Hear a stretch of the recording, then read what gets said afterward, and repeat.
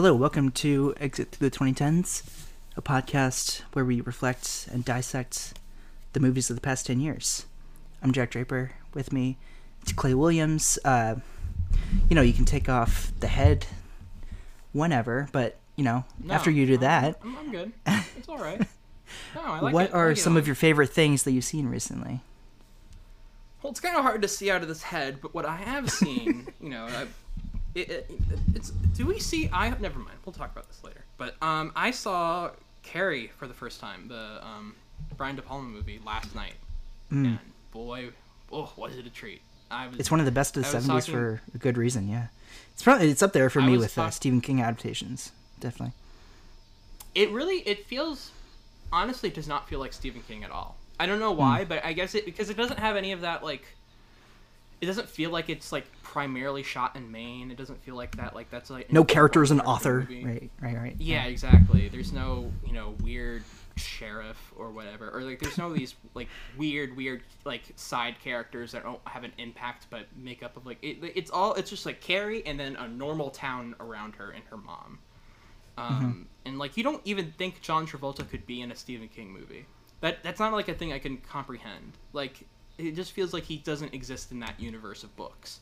So I just watching it, I'm just this is the De Palma movie. I keep forgetting that it's Stephen King, but the last half of that movie, all leading up to the prom, in my head I was just shouting, "Oh my God, De Palma is fucking great. He's awesome. I love De Palma. De Palma's a legend." Just in my head, screaming it because it's just so fucking awesome. It's just it's. Were you telekinetic like Carrie was? Right, exactly. I moved things as I got more excited. Yeah. That's what you were doing with your mind. You were just praising De Palma. Yeah, right. I was writing De Palma, and De Palma is great in Fire. We're doing all those things. Right. But that build up to the prom set piece is just one of the best things ever. I don't know. It's just it's pure. It's so because it's a shorter runtime, but it all feels so well paced in the sense of it doesn't. I watched the newest Candyman movie in theaters on Thursday night, and a big mistake of that movie is that it never allows itself time to breathe and time to actually build tension. It goes straight to the scares almost immediately, which is why the first Candyman is so great is because it takes 15 minutes for him to show up, for Tony Todd to actually show up. It takes a while into that movie, and because that's how you build tension, is that you put down a foundation and actually and you get led into the scares instead of just going straight to it and then take a break and go straight to it again and then take a break and go straight to it again. There's no actual pacing to the tension. And with Carrie, it's you just know what you're about to see is this horrible tragedy. You know where it's all going to lead up to, and it's so perfectly paced, and it doesn't give, and he doesn't give you that catharsis immediately. He builds up to it. He takes his time. And I was just astounded by it. I was really blown away. Yeah. It's been just forever since I've seen this one. I think my middle school was doing the junior version of the musical for our spring musical, and my dad showed us. Is that common? Wait, is there a Carrie musical? There's a Carrie Junior musical. Yeah, and my dad showed my... Yeah, and my dad showed my sister and I. It's now a big cult classic. Do they know the end of that movie? Did your school know the end of that movie where, she kills everyone in the auditorium? Yeah, listen. Right. When you go to Catholic middle school, nothing is really off the table. Oh, that's also another thing about that movie. It's super Catholic or super Christian. Exactly. I don't know Catholic. Exactly. But no, what I'm saying is this one absolutely needs a revisit for myself because I remember obviously the prom sequence which is unbelievable, but it's everything else is so hazy. Even Travolta it's so but that was absolutely my first introduction. Exactly, yeah, and it's that was my first introduction to Sissy Spacek. Who's fantastic in it. Truly one of the great actresses of our time that we don't really. Who plays the mom again? I forget. Is this someone well known? Is it not well known? It's fine. But no, De Palma's, fantastic. We need Piper Laurie. Oh yeah. Oh my gosh, yeah, great Piper Laurie. But no, that we need someone to talk passion on here, or Domino, who's gonna. Oh, who's is gonna that choose one of? Domino. Yeah, I don't know any of his of the decade. I don't. Yeah. You know, he made that action movie with the Game of Thrones guy. Yeah, that's Domino. Oh, that's Nikolai Tony Walter Scott Waldo. also. Yeah. Tony Scott also has a Domino movie. That's like. Yes, like that is true. Yeah, that was mid 2000s. That's I true. always Yeah, they get- both have Domino. I'm like, Yep. Now I'm like, wait, which That's one? true. Yeah. As for myself, I've been trying to get to some Criterion movies that leave at the end of August. Some of those include The Servant, Born Yesterday, Oxbow Incident, which are all just incredible. The Servant being this like thriller about a servant that goes to help an English upper class aristocrat, and it's about the power dynamic that the servant then shifts between the two, and he's trying to. It's a bit of, if you guys saw like The Housemaid, this Korean movie from the 60s, it's a bit like that. Where it's like just who holds the power. It's about class and like identity, and you can read in like queer subtext there. It's really, really good for those that are listening to. Well, I guess this is uploaded like not in August anymore, but if you guys can track it down, like it'll leave it the end of the month. Right. So too late. Sorry. Yeah. Sucks for you. Maybe it's on Canopy. Sometimes I find like it's either on like Criterion or Canopy or whatever. Yeah. There's a lot of, and Oxbow Incident is like our good friend of the show, Michael Snowdell, recommended this to us, Clay and I, and it's essentially just 12 Angry Men in the West. Like it's. For a minute, I thought you were saying it's- the Oxbow Incident are good friends of the podcast. I'm like, Friend of the friend of the person. my pod. friend Oxbow and Our good The friend two Henry homies. Fonda. Yeah, who stars in it. oh, Henry Fonda. Ooh, I love me some Fonda. Love me some Fonda. All the Fondas. Jane, Henry, yeah, I'll take Yeah, that. and also I saw Not a bad some one. movies that. And also Born Yesterday is about Judy Holliday, who won an Oscar for her role in this, and she plays this showgirl who's married to this mobster, but she's a bit of like a dimwit, like someone who doesn't really know how to like read or write, but then she's taught how to read or write, and then So she it's almost like she's born yesterday.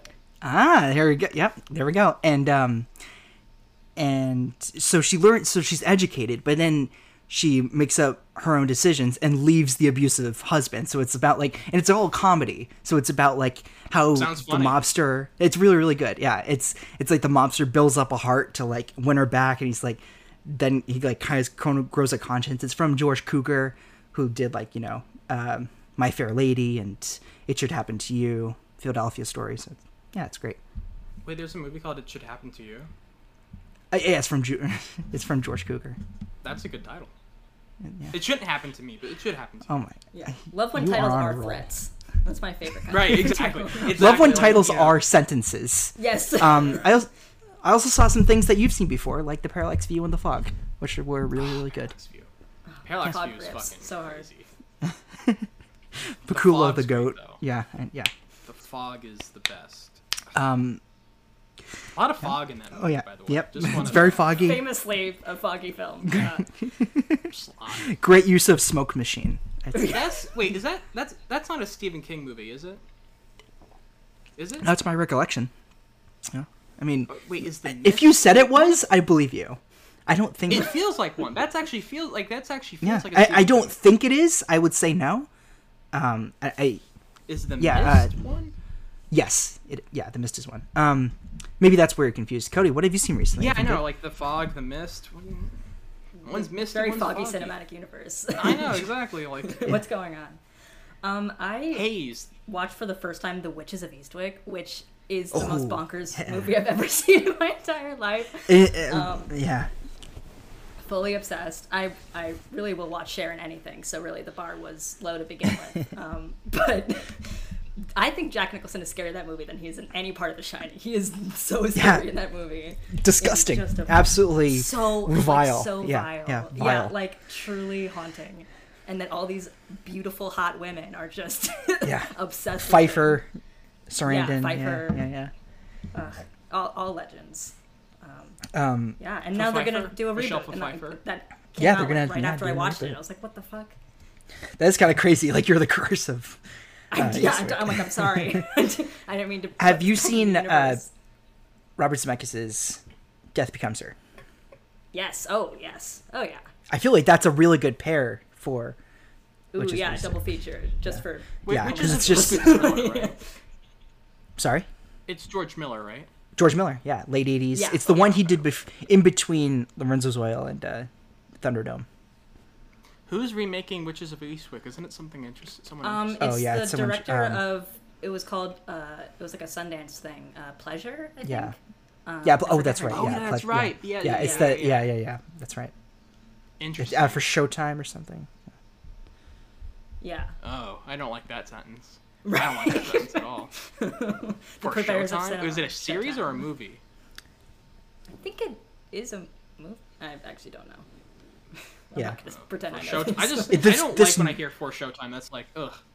This news just came out, and we're like, I think it's this, but it's like, we're But kind of what, looking I forward actually to was it. one of Maybe those things where I'm like, maybe it I could know be something. What's going on? Yeah, I guess Everyone was we have just no kinda, like, choice. shrugged. Like, I'm not outraged, but I'm kind of like, huh? Yeah, you can. Yeah, it's like, very there's much a something big question mark, like a why. Yeah, it's like. Yeah, like. I feel okay. like with some, like, I don't know if like this sounds outrageous, but I think with some things pre 1980, let's say, you can use the material and revitalize it, but it has to be done super well. But like, there's something like you can pull from it and make it work in a modern context.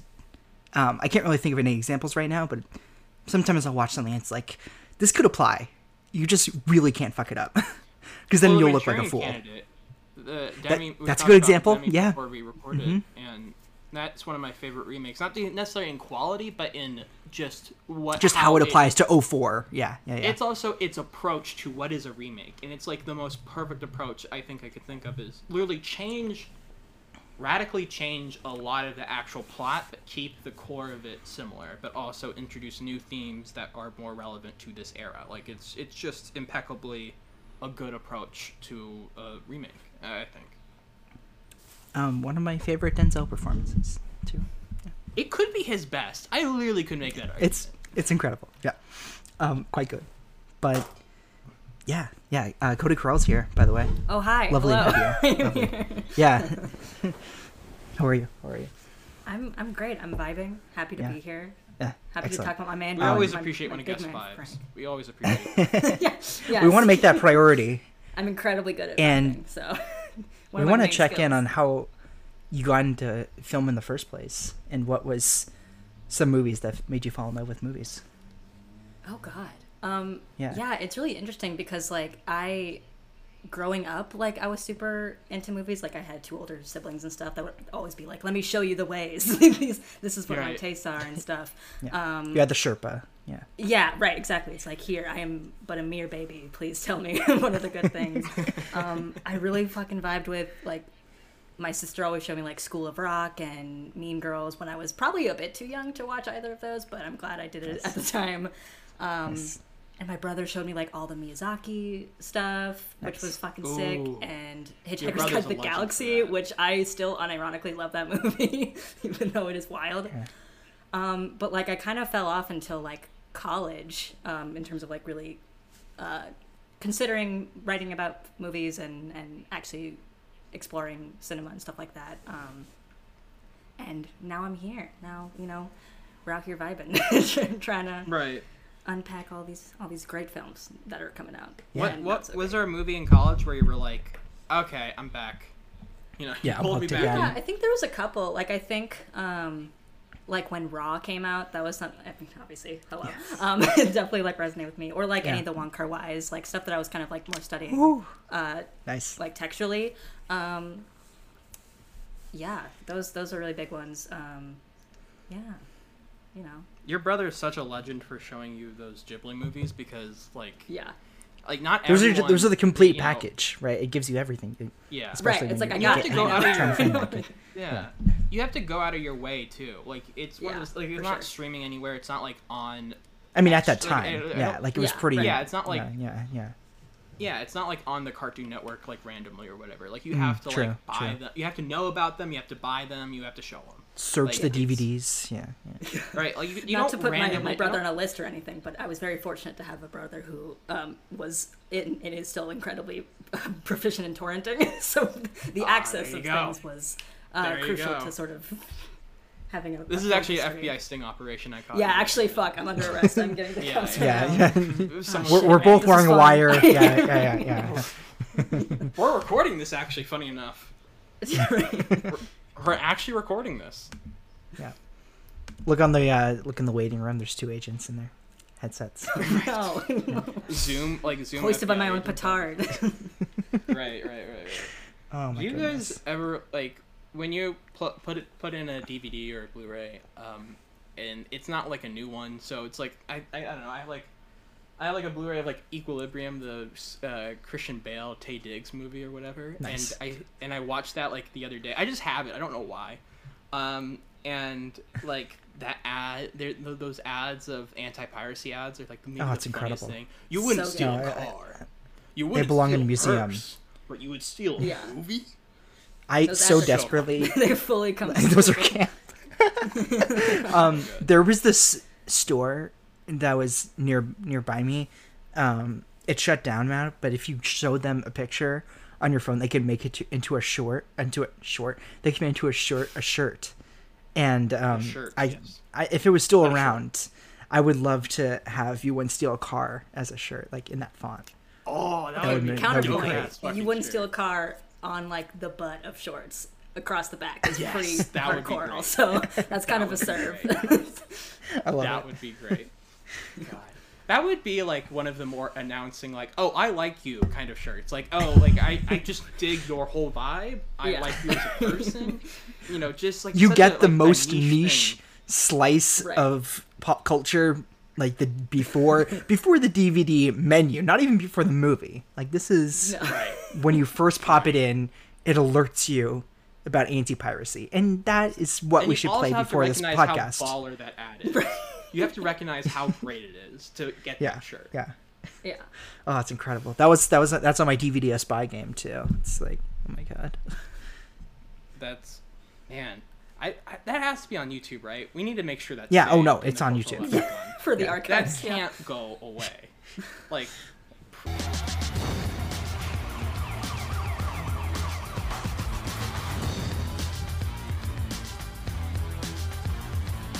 we need So to good. preserve it. Like Library of Congress. Like we need to. No, actually, you this know, isn't a bit. Like they need to. put it- Yeah. Yeah.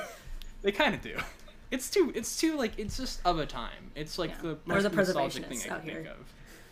Yeah, it's like Only National Library of 2000s Congress. kids Like they will know. bump out Citizen Kane just for the anti-piracy. Yeah, right. rights. Yeah, they have to Of take the one mid away. 2000s. Yeah. Yeah. Jimmy It's Kennedy. like, Fuck it. they need a fit. You Yeah, know? yeah. Vertigo, you're out of here. Gone You've with had your the time. Wind. Sorry. Yeah. We're very sorry.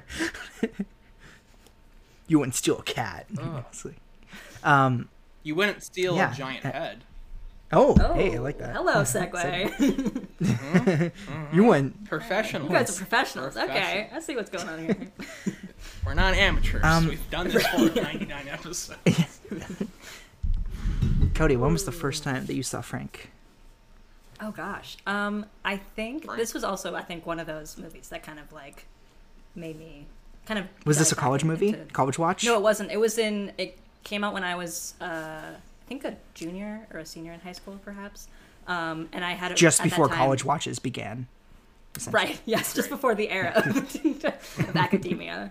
But like, Yes. we had this really cool art teacher that would just fucking vibe after school and be like, "Hey, I'm playing random shit that I like. If you want to That's come fun. and vibe, let's do it." That is and that was an one art of them. teacher. Yes, They're it not was. an English teacher. They're not a history teacher. That is an art teacher. Yeah, seriously. So shout out Mr. Panada, I guess. But like, that was one of them, and I think I came in sort of like halfway when I was playing, and then I was like, oh, I gotta seek this out. Like, this is definitely my shit. He has a big head. It's pretty. Yeah, like, it's like, you know, whoa, like, whoa, what's whoa. that about? Like, A this head. is exactly my vibe. Is that Michael Fassbender? Right? We don't know. He has a big Giant, head. Scary head. And yeah, and I now hold it very dear to my heart ever since then.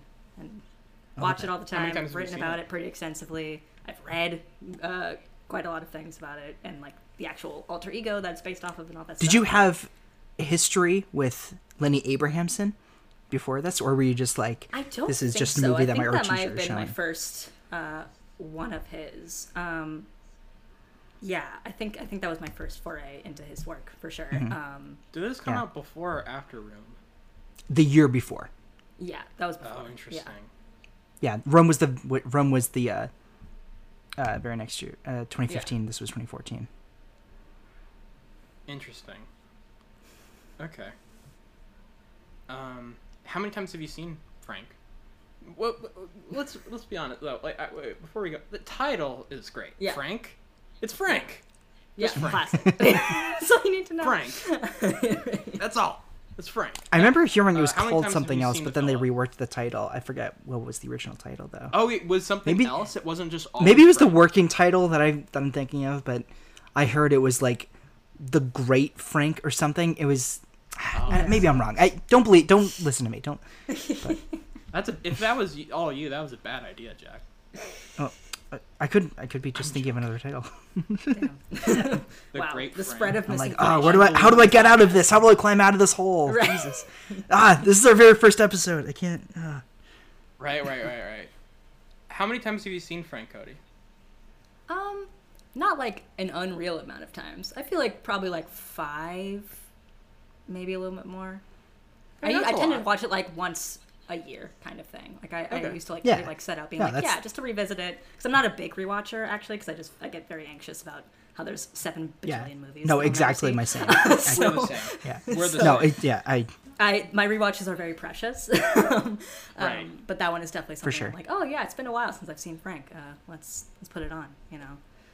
And also, it was haven't one of seen those the guy movies in that a was long like kind of time. hard to find for a while. Like, it was on Yeah. Netflix Really? for quite a while, and then it was nowhere, and then it was on YouTube illegally for a little hot minute there, and then I think now it's on Tubi, I think. Canopy. I got it on Canopy. For I watched me. it on Oh, Canopy. and also Chicago doesn't have Canopy, which is fucking stupid. Can I just complain about that? It's so You no, can. please complain You can. away. No. We have You have Hoopla? which is horrible. I mean, it's fine. It's like it has like library stuff, whatever. But like the Chicago Public Yeah, Library system in its entirety Hoopla is, does like, not have Good, but it's not Canopy. Yeah.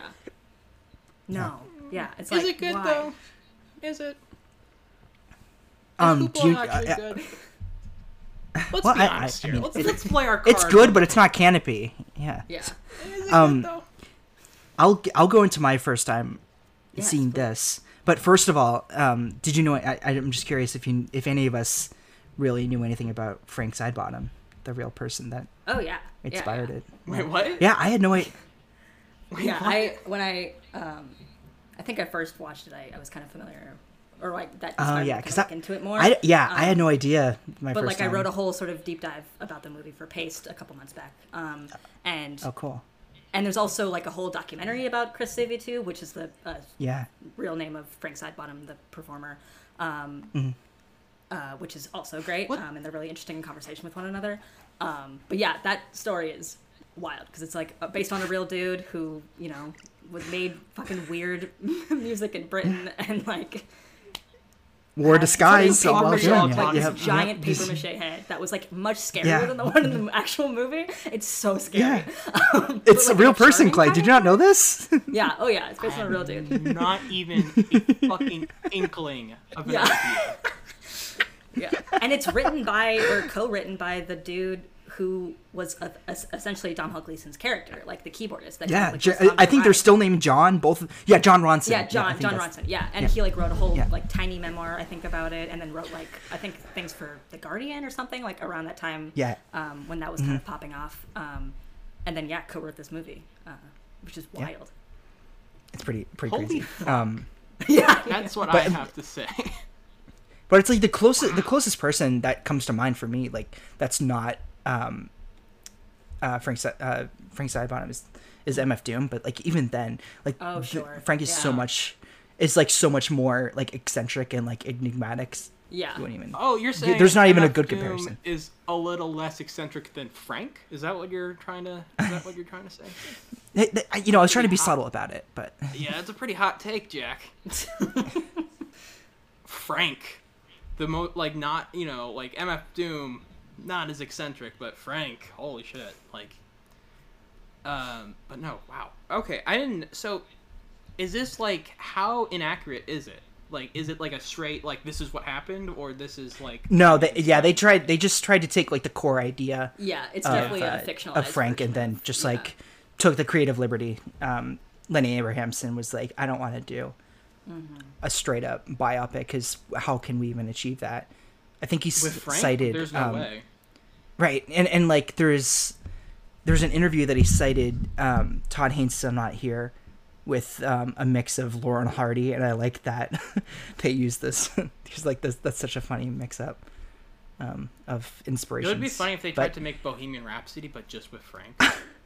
Honestly, I want it. Like the structure, yeah, exactly. You know? Oh my god. Just like beat by beat, like. Is it still Queen, or is it about Frank? Like, is it Mercury with the head? Yeah, it's like the biopic treatment for Frank. Like he kind of when he has that, like when the end. Like, it's essentially Dewey Cox, but with a big paper mache head. That's, literally, that's yes. That's exactly what like when they're recording the album and he's in that kind of like tank top, kind of like suit, kind of not suit, but like that tank top when he's recording, he kind of looks like Freddie Mercury. With like he has, like, he's definitely channeling that, especially with like the mic. Yeah. That's what I mean. For sure. Like he doesn't look like. Let me be clear here. He doesn't look like Freddie Mercury. He's dressed like Freddie Mercury. Tell me Freddie Mercury doesn't have a giant head. No, he doesn't. And that giant head doesn't look. He like didn't Freddie whip Mercury. something out at the Live Aid performance, like guys. You don't remember that and then he like moment?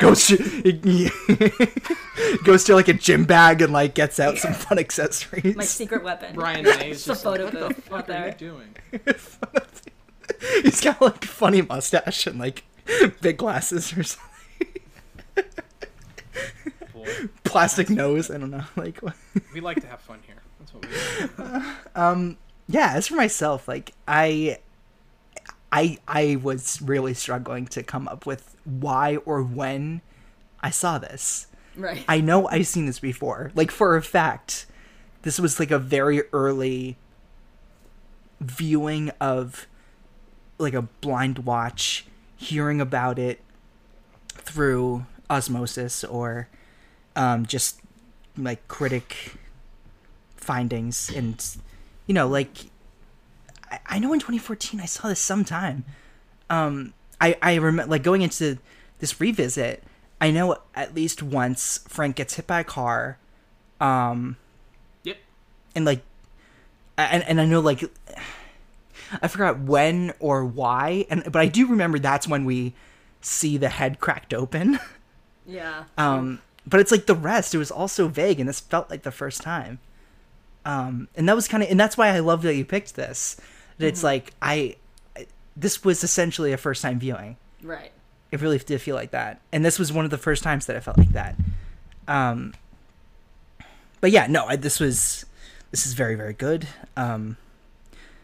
And it's just like a really well put together blend of tragedy and comedy. Mm-hmm. I really like Room and what Richard did. So it's like Abrahamson clearly has some kind of sense for people like on the outskirts of society trying to the way mold their way into society. Is very interesting. Yeah, like, exactly. Like just a bunch of weirdos, but I'm like, I love it. Yeah. Just want to like sit in his energy. Yeah, like Maggie Gyllenhaal has this interview where she's like, I just picture Clara thinking she's in a French New Wave movie the whole time. And it's like, yeah, I get that sense, like that. Absolutely. Like, just like hanging out with a theremin the whole time. Yeah. I love it. She thinks she's Gene Seberg, not bathing at all. Yeah, exactly. She threatens to stab people like every day, just like right, throwing sticks. Yeah, right.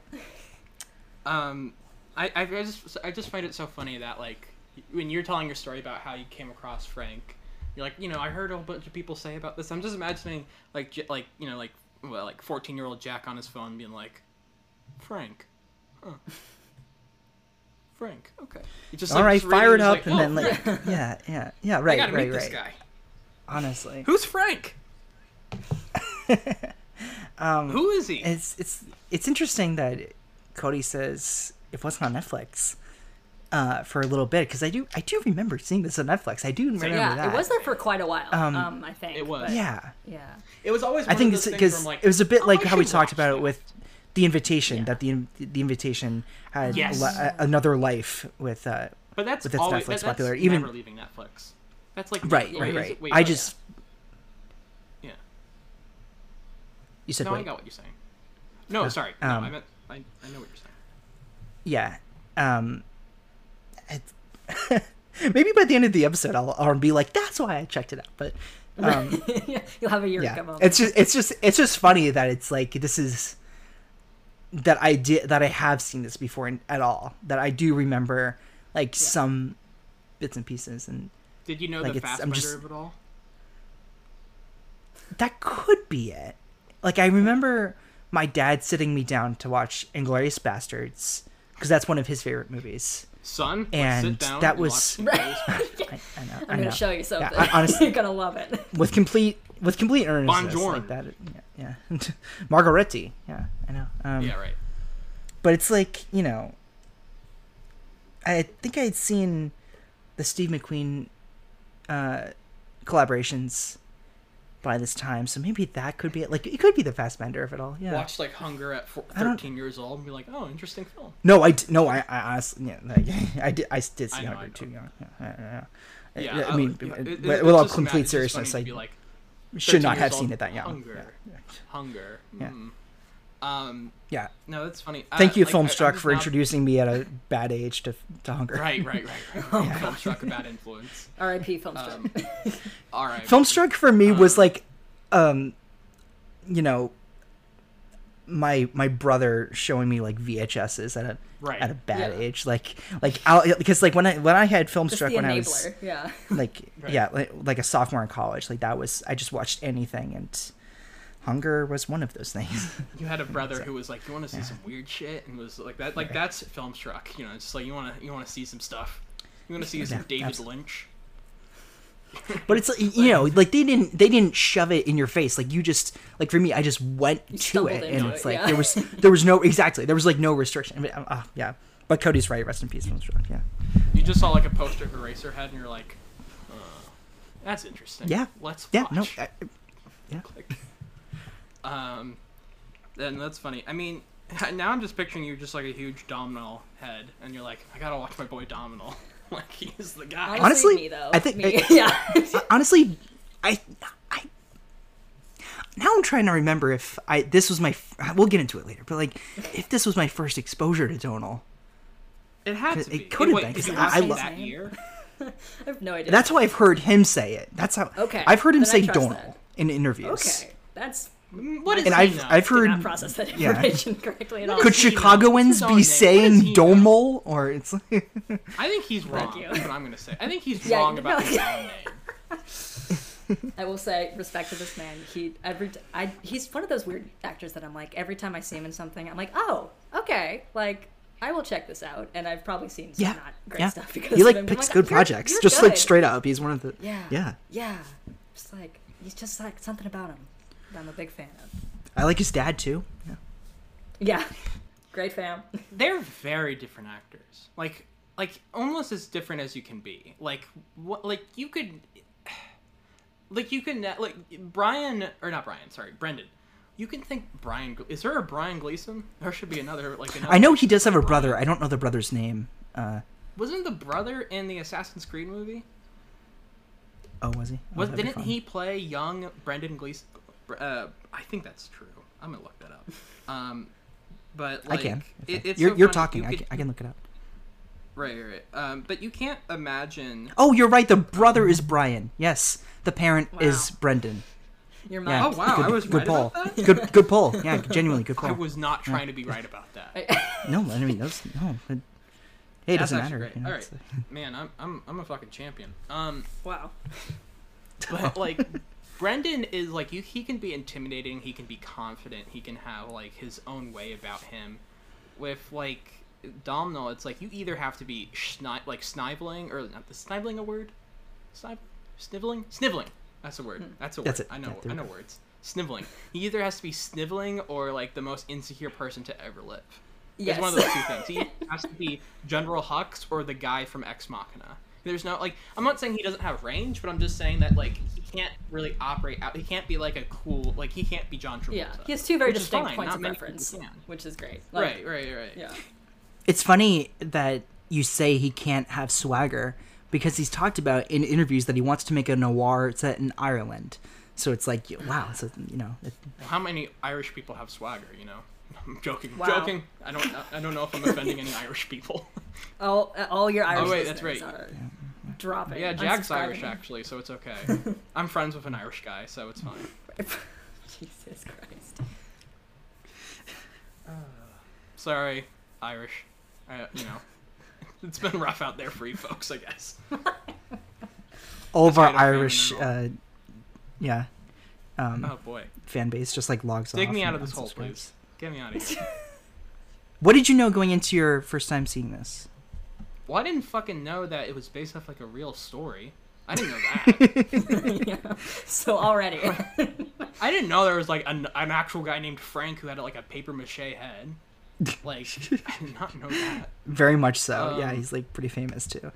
It's Wow. like- Wait, what was his last name you guys said? Underbottom? side bottom. Yeah. Side. And I think the full name of the actual band was Frank Bottom and what was it? Oh my god, it's something so silly. It's like the Blind Big Band or something. It's Like, not Yeah, Corona. something. Yeah. British. No, Yeah. well, is it better or worse than the? Oh yeah, the Corona? Yeah, right. I love Indecipherable that running Man. joke in the beginning. It's such a where, good bit. Like, Yeah. he's doing the song, and then he sees like a band is playing tomorrow, and he sees it, and he's like, it's a band, just making it like. At every opportunity, it's like, I don't know, man. And he meets Scoot McNairy, and he's like, "Oh, you guys are from, the band." Like he starts like saying it, and then he's like, "I have no idea." Oh, it's so good. Dawn. I knew- Scoot McNairy is Dawn. Oh my god. God, what a fucking love me some Scoot. Yeah. I knew. I think we Michael sing the praises of Fassbender- Scoot in Gone Girl, but yeah, good actor. Right. I knew Michael Fassbender was Frank, and Frank had a head that was not his own. Those are the things I knew about the movie. I probably at one point knew that it was Lenny Abrahamson, but I don't know. But like I didn't remember it. Like I feel like I've known that at one point in my life, but I did not contain that information. So basically, Michael Fassbender with big head. That's it. That's all you need to.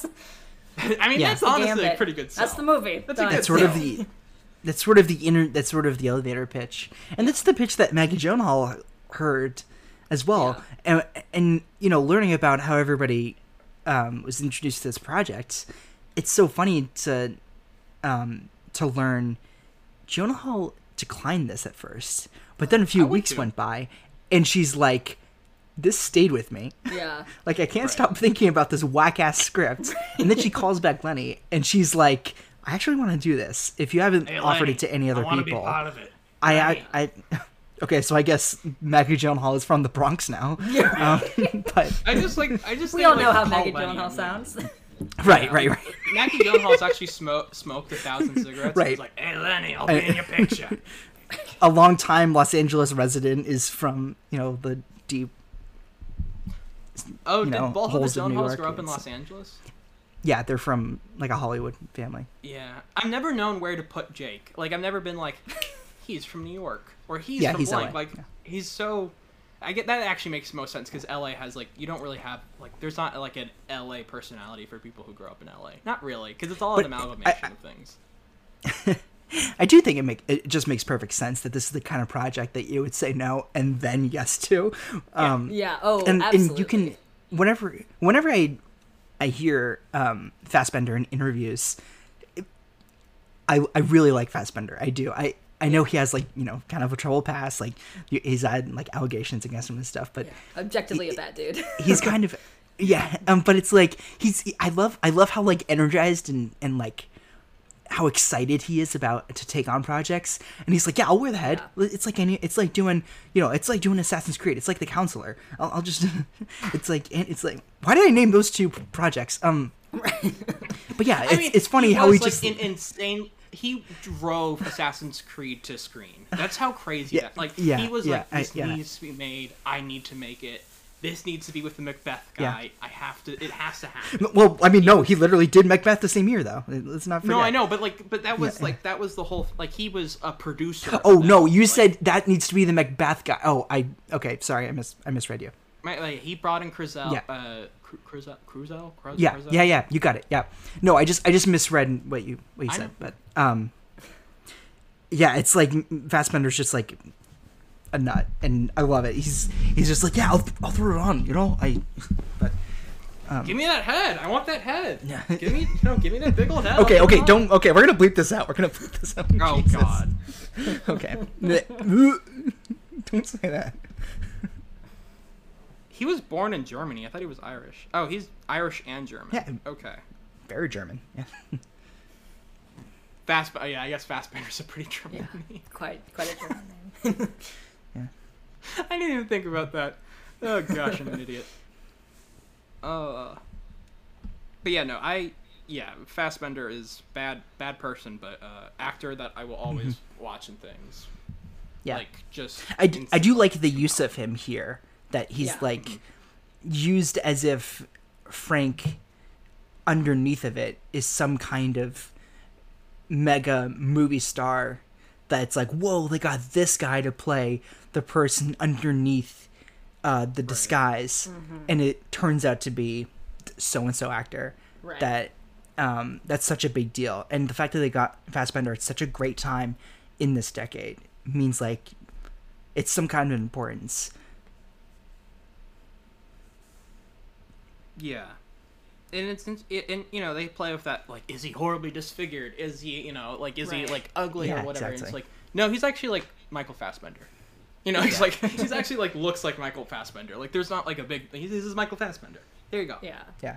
Weird haircut. That, like, kind of. There's always a looming question of like, ooh, what does he look like under there? Like, and that everyone's kind of looking at. But like, I feel like the film and also most of the characters are less interested in that as the time goes on, and it's just like more about this like inner workings of situations, like of star power and like personality and all these like very weird and like the fame, like this whole weird going through process they are as a band and coming together, like how that actually works itself out, and in relationship to all of that, I think is really what's being honed on here, which is interesting.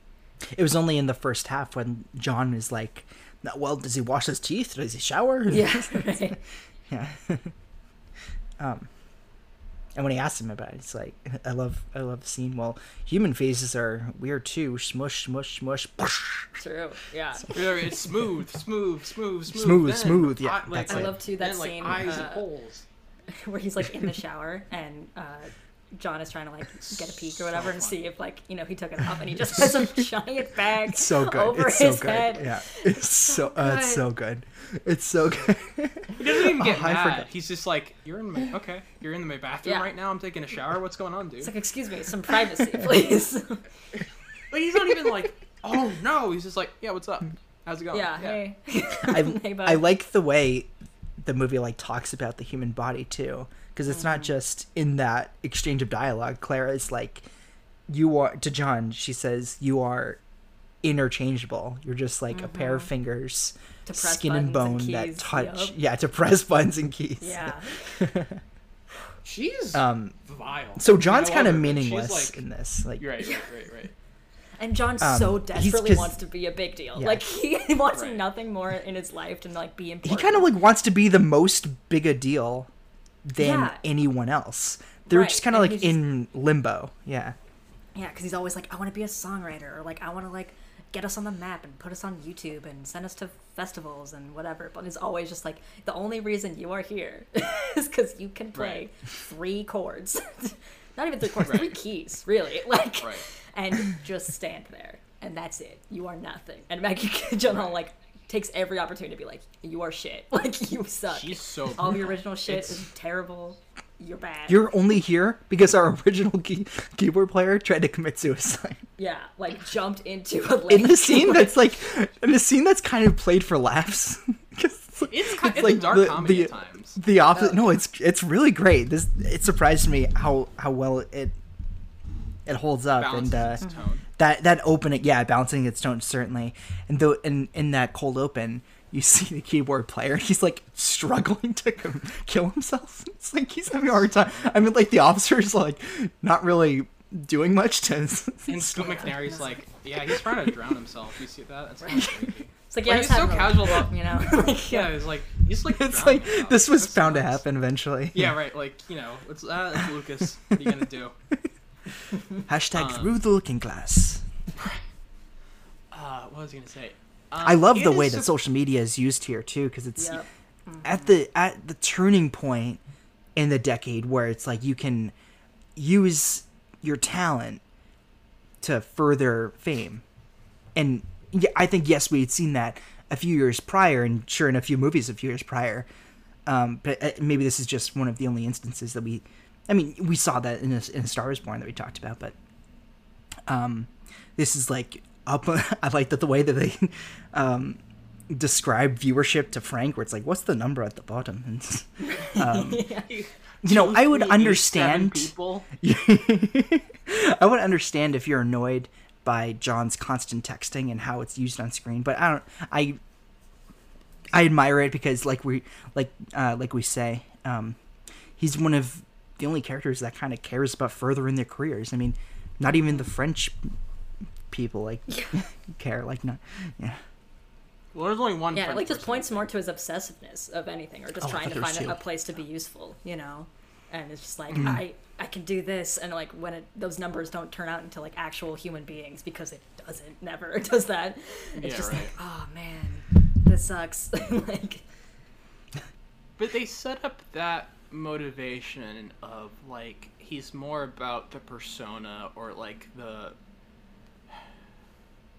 view or the role a musician plays, and rather than the actual music, because like he comes home, he writes that one thing about, like, he writes that one song about the little boxes or whatever, and he does that for like 5 minutes, and then he's like, that was bad, all right, and then he tweets, been doing songs all day and now gonna have dinner or whatever.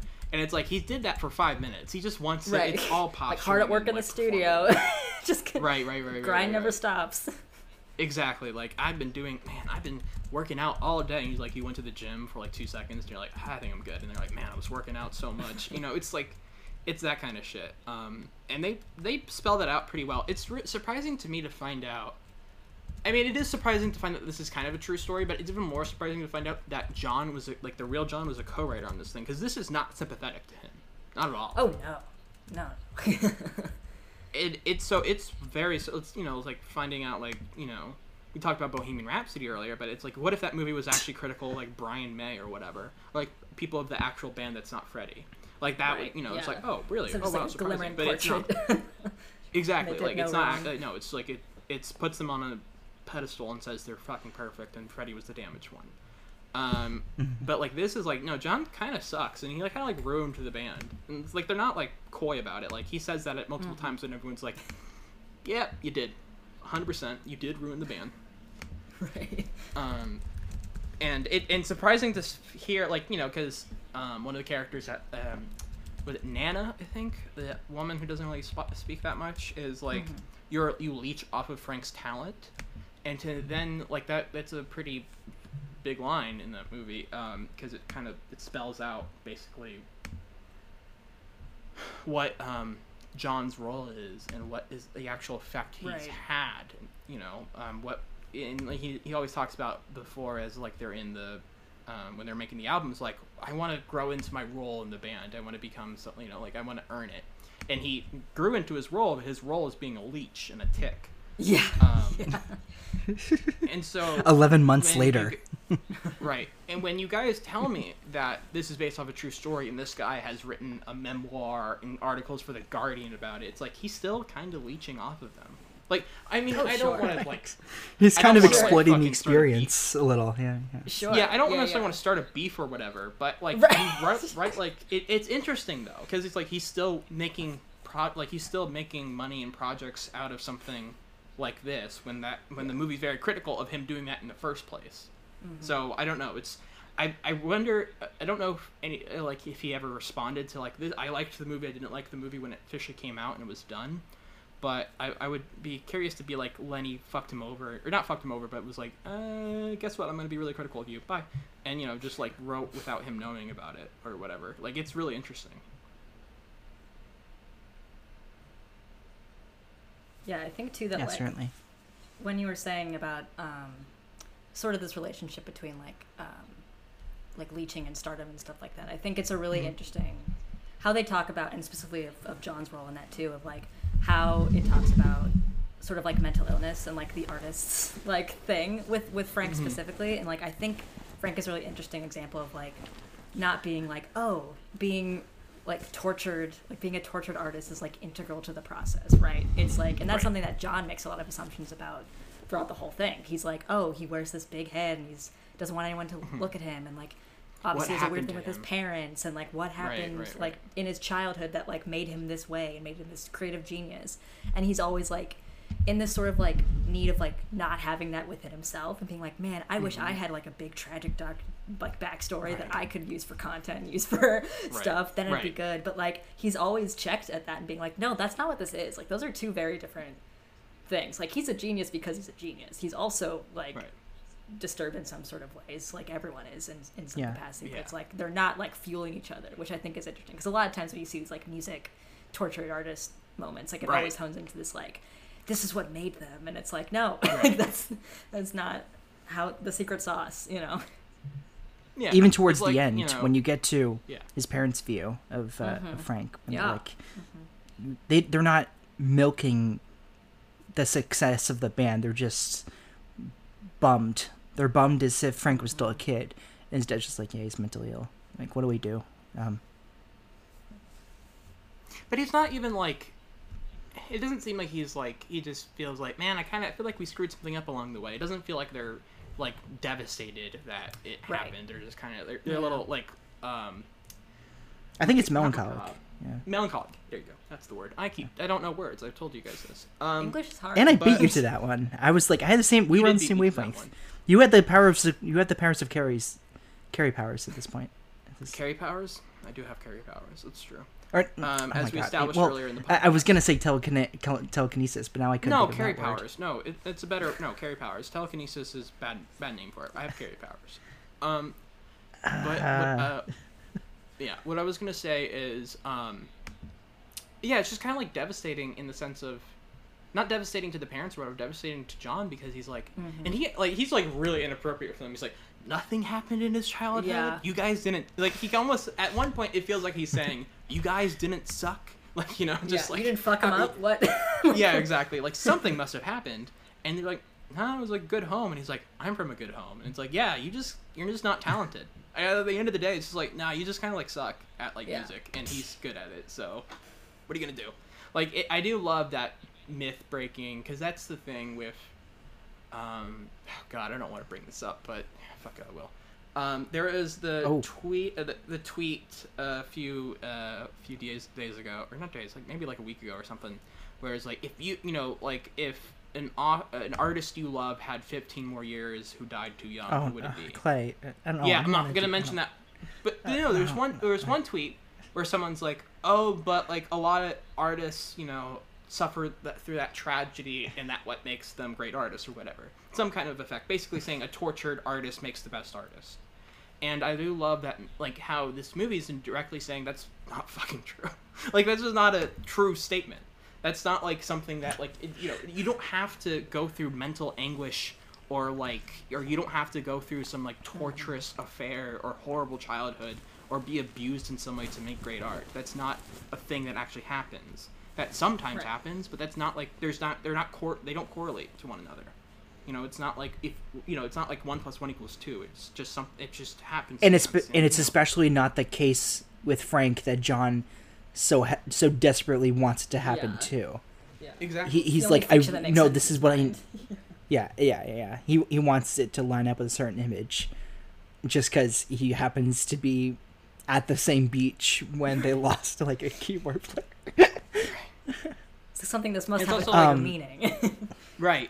Yeah, He just thinks exactly. like, well, I'm not talented for some reason. What could that reason be? You know, it's like he just expects himself to be like good. Yeah. And he doesn't really know why he's not good. And then he sees Frank, he's like, well, Frank's kind of messed up, so that's probably why he's good at music. True, but it's not. true. That's not the reason. I'm even really laughing before the movie even starts, and it's just a blank screen of Because it's called Frank. John. And, well, It's a funny title. You've expressed this. John is just like playing the keyboard and like just like singing around, like not even lyrics, just he's vocalizing. He's just like expressing Right. words, and He'll like it's say kinda something like the, and then like not say a full yeah, sentence. He'll like cut himself off. like yes, and Yeah, it's like exactly. it's like the start of Ishtar, Elaine May's Ishtar. Warren Beatty and Dustin Hoffman are like doing that, but together, where it's just like da da da da da da da da da da da da, and then like one person will take like no that doesn't work, and then like it's like doing the credits and it's like all black screen. I don't know, you guys have seen Ishtar, but yeah, so it's like it's sort of that. Well, I know. I don't know, I'm assuming the listeners have, I know what you mean. nobody's seen Ishtar. It bombed at the box office, but yeah, so it's sort of that deal where it's like someone trying to figure out lyrics but not quite doing it, and like their passion is really behind it is very, very funny, and I think it'll work anytime. And you never really see that cinematically too, because it's like, you know, in like it just like happens, you know, like it's almost like in like a movie that the singer will just think of like a full sentence to put in a song. They don't go like, you know, Right. I was Right. doing I don't know, you know, it's like it's not like they don't like stop. It's always like I got it, and then like Yeah, write exactly. it. Yeah, it's like Then that'll be they like the have a Bohemian full Rhapsody version of like I got it, Killer Queen, everybody, and then Yeah, like by the right, time- exactly. it's like- And She's a killer queen. and that's when like the opening of it, I'm like, oh, I'm gonna like this movie. It's because it's like seeing that kind of way of him trying to think of a song it's just really funny. It's just a funny thing to see, especially. It's like this movie has like maybe one of the most perfect uses of Domhnall or Domhnall or however he wants his name to be pronounced. Donal. I'm not I think Mr. it's Gleason. my God is yeah, DG. Yeah. Right. DG. Ooh, I like that.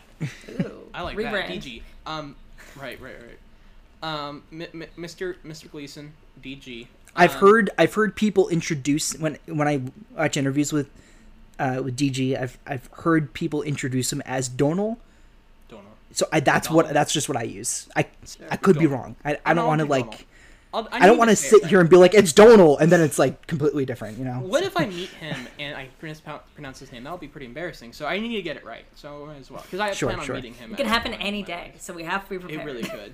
He's like in. Have we Portland, done Oregon, any like, other all the Donal? time. Oh, Star Wars, right? Like, Right, yeah, Star Wars. is that yeah. the only other? Yeah. No, I'm asking if we've done any others. Oh. I think it's No. only Star Wars, right? I believe. Yeah. Like Yeah, we haven't done Ex Machina yet. We haven't done the other Lenny Abrahamson that came out in 2019. The Little Stranger. Oh yeah. Yes.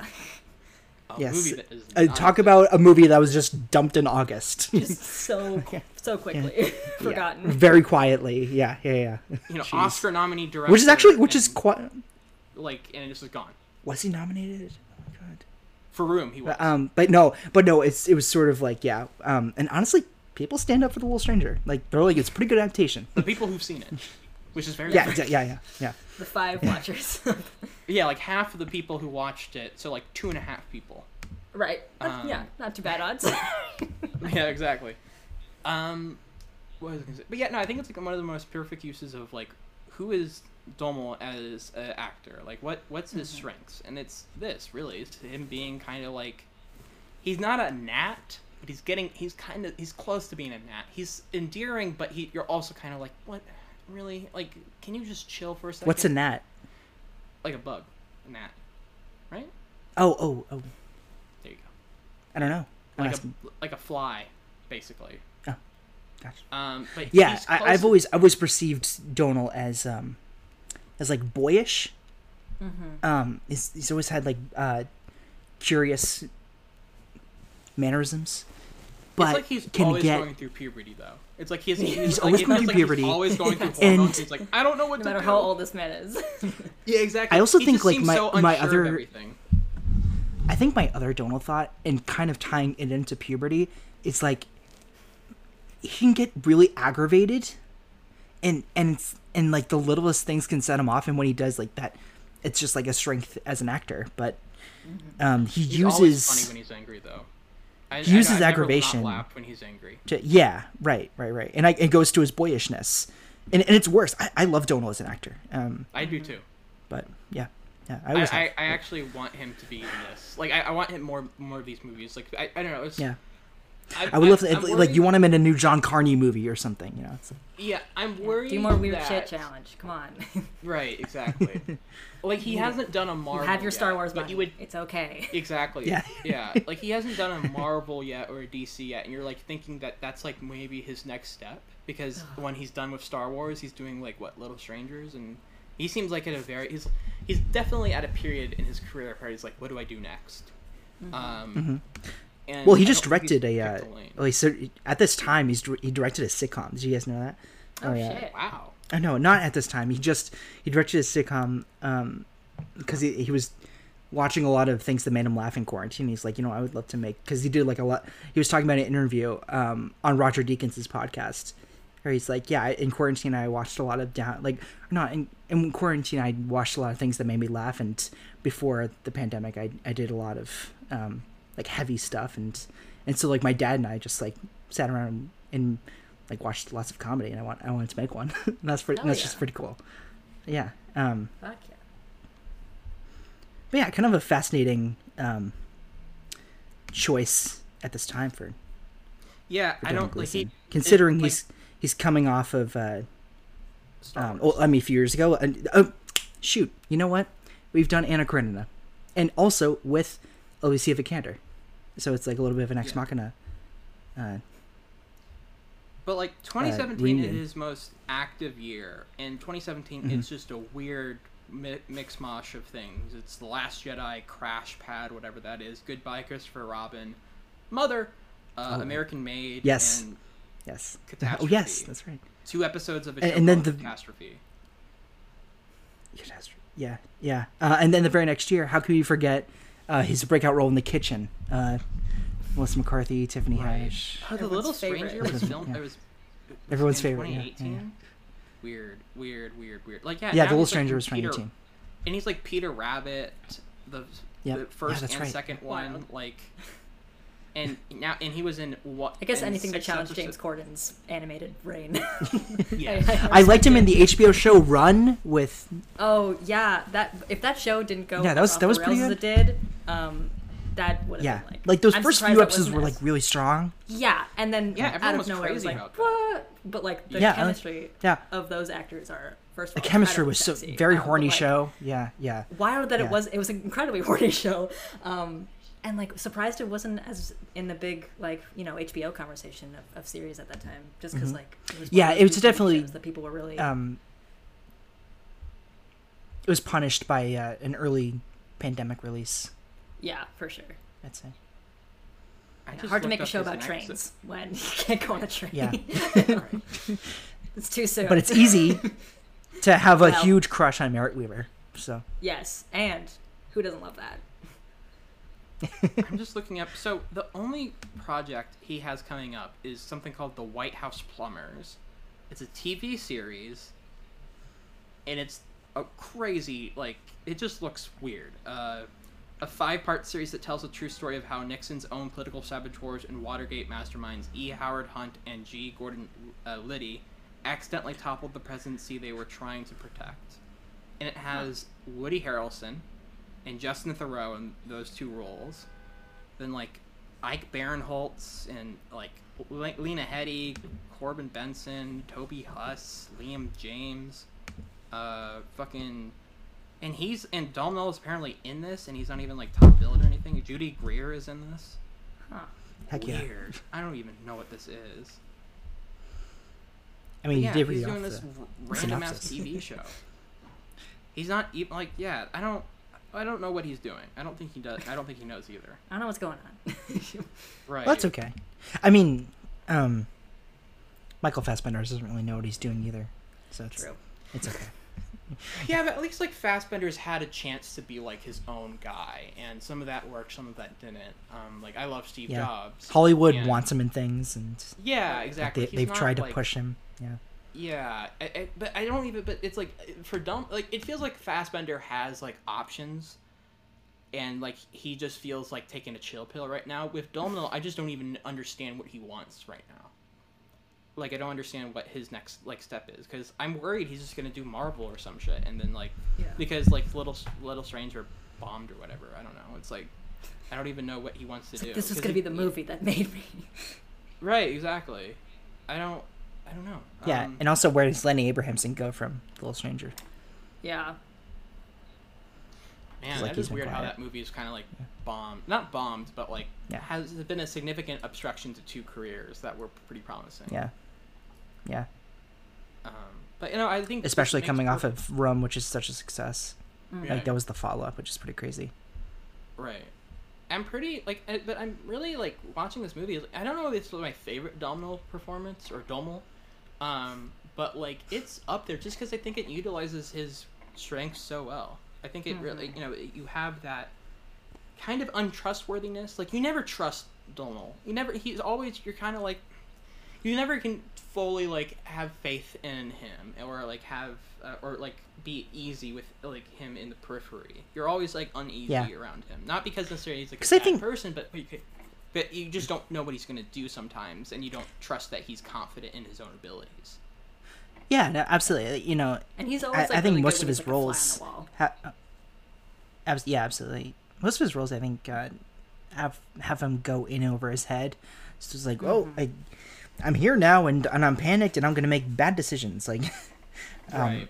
You know, Caleb in Ex Machina is kind of unbeatable like that for me. Oh, it's, I don't think he'll beat that. Just, you know, like he was in Dread, and so him and Garland is in Dread, and he plays. have a pretty. We're going to talk about pretty Dread well soon. working. He has a pretty well working relationship with Garland, so it just like it just proves like it just proves like if you have like a good collaboration between you know, like the filmmakers, but yeah, I think it's I think it's interesting that he started off so. No, hot. I love him here. Like, I think he's like he's just really good here. I don't know what I'd say I really like him here. That's all. He just started off so hot with like Ex Machina, which propelled. I mean, Alicia. technically, if you want to go further back, he started out with Harry Potter, right? I mean, that's and then like isn't he About Time? About Time, and Never Let Me Go, the one with Keira Knightley and Andrew Garfield, 2010. But you just see like the career trajectories of like what it does for Alicia's career, Vikander, like it like in Oscar Isaac too, and like those two, they're on like they're going. They're, you know, Alicia gets an Oscar nomination maybe the very next year. In for Danish Girl. The Danish Girl is next year, yeah. Or no, was that Ex Machina? Was that 2015? Shit, so. no, yeah, it was, yeah, it was around. It was one of the two, but no, yeah, and Donald and Oscar Isaac both got Star Wars, yeah. But like Oscar's still working with like here. interesting filmmakers and making movies. Like he's in a Schrader movie this fucking year. Like Donald is just an MIA. Yeah, but like between 2021, like he's had rough years though. Like he's not that consistent like we want him to be. Like he's had rough projects. Wait, Oscar or Domino? Yeah, Oscar Isaac. Yeah, but he's still like making he's still like doing things. You know what I mean? Like he's still like working with like filmmakers that are somewhat interesting. Like he's making he's making Triple Frontier or whatever. That's something. That's not nothing. With like Domino, it's like now it's just like Peter Rabbit or some weird side character on American Made. It's like he doesn't know what. It's like he doesn't have a committed. I guess he's not as elite. You know, Oscar. It's easier to cast him in because he's like a conventional leading man at times. But it's at least. But like he's continuing to still like do things and try things out, while it feels like Donald is just like MIA. Because I guess he just yeah. I don't know. What I guess a better comparison is like Michael Fassbender to Oscar Isaac, because like, you know, Michael Fassbender is getting ready to work with David Fincher. You know, so it's like they'll have a hit. Yeah. It's just in the way that Oscar Isaac is working with Schrader, but it's more, they're not as consistent in the beginning half of the 2010s as the latter half. I think Fassbender and Isaac are similar that way for me. Yeah. I mean, they're both an X-Men Apocalypse too, so there's that. Yeah, that's bingo. That's a bingo. Cinematic crossover event of the century. Right. Yeah, I mean, I guess everybody remembers where they were when they were in the theater. Yeah. Well, like Isaac, he's in he's in at Attorney's Gate, which is a movie that's it's a movie. That's something. Something's there. It's not like, you know, like just soulless or whatever. You know, he's like in Annihilation. You know, he's in Superbicon, so he's working with George Clooney. Like, you know, I'm not saying these movies are good or whatever, and they're not like consistent, but he's like working with interesting filmmakers and doing things. Well, Domhnall just, I don't know. I guess what I'm just trying to say is I want him in more things. I like him. I think he's really good in this. I think it perfectly caters to who he is as an actor. I wouldn't mind him trying other things. Like, I don't necessarily need him to be typecasted in this kind of role. Like, he could play a villain for all I care. I just want him in stuff. And it just him as a Mads Mikkelsen style, like, yeah, sure, scary villain. Like, I think. Did you? Yeah, I guess like more of Hux would it be? Yeah, that was pretty. Sure, really good. Or whatever. Just do something. I don't know. I want you in things. Try some stuff. Do something. Honestly, I don't mean to be mean or like I don't want. Can you do your job? Can you go to work? I would like to. I don't want. Can you get a paycheck? Clock in, clock out. Ever heard of it? There's like something. I don't like want dark him and to be in twisted some in my random. Oh no, go ahead. I don't want him to be in some random 5-part TV series having a nothing role. I want him to like be in a movie and like do something. Work with Garland again. Star. I don't care. You got this. Right. Yeah, I guess. I mean, he'll never be as like a movie. He'll never be an Isaac or or Fassbender. But at least he could just. I can't imagine. I have to imagine that filmmakers want to cast him in things. I can't imagine that's not the case. What's the truth? I want to see it. Right. Do we know if Fassbender was on set for a lot of this? Yeah, no, he was there under the head. The entire time? Oh yeah. Yeah, all of it. It's like what we discussed with Casey Affleck under the bed sheets in A Ghost Story. It's like that's actually him. Yeah. Wow. See, you would just think that they couldn't afford him. I mean, I guess it's early enough in his career that I guess he's not too expensive, but it's still like, he's a big movie star, so they can't afford him to be there, so that's why they put him in the head or whatever, and he'll shoot 2 days for that last half, but he's there the entire time. Mm-hmm. Wow. That's actually impressive for everyone involved, because that would be such an easy cost or like cut. Like, because he's not like Tom Hardy in Dark Knight Rises where you see a lot of his face. He's like, you see nothing. You see none of his face. And so you could easily just have his him massive body. God. It's absolutely massive. And I just, I love the way the mask is pretty eerie. Mm-hmm. I mean, obviously, it's like a still face for the entire time, and it's like the eyes are pretty big, and like the mouth is like cartoonishly, like gaped open, but it's not like, upsetting. You'll see Fassbender like tilt his head, but it's like that like he's crooked over, and but then like at the beginning, like you can kind of see like the head is happy to be there, so like maybe Frank is excited to be creative and be in an environment with everybody else. But then like as the movie goes on, it's like the face is sort of representative of like putting on a mask to show that you're happy, but then like underneath it, it's like for full turmoil. Yeah, right, full on. Yeah, because Fassbender did this interview with Mark Kermode, and he's like, yeah, when you wear a mask at like a Halloween party, it's pretty liberating that you can disguise yourself as someone else that you're not actually. And now you get to do that for an entire movie and not just one night. It's just like, yeah, I guess that's one way to think of it. But And it is interesting that you kind of like, at least for me, when throughout the movie, I'm projecting, like, his face. The mask never really changes. I mean, he does that one makeup job and like some other things, but iconic. And then, yeah, great. Let's fuck. That's his line. The moment he gets out of there with all that makeup, so great, perfect, love it.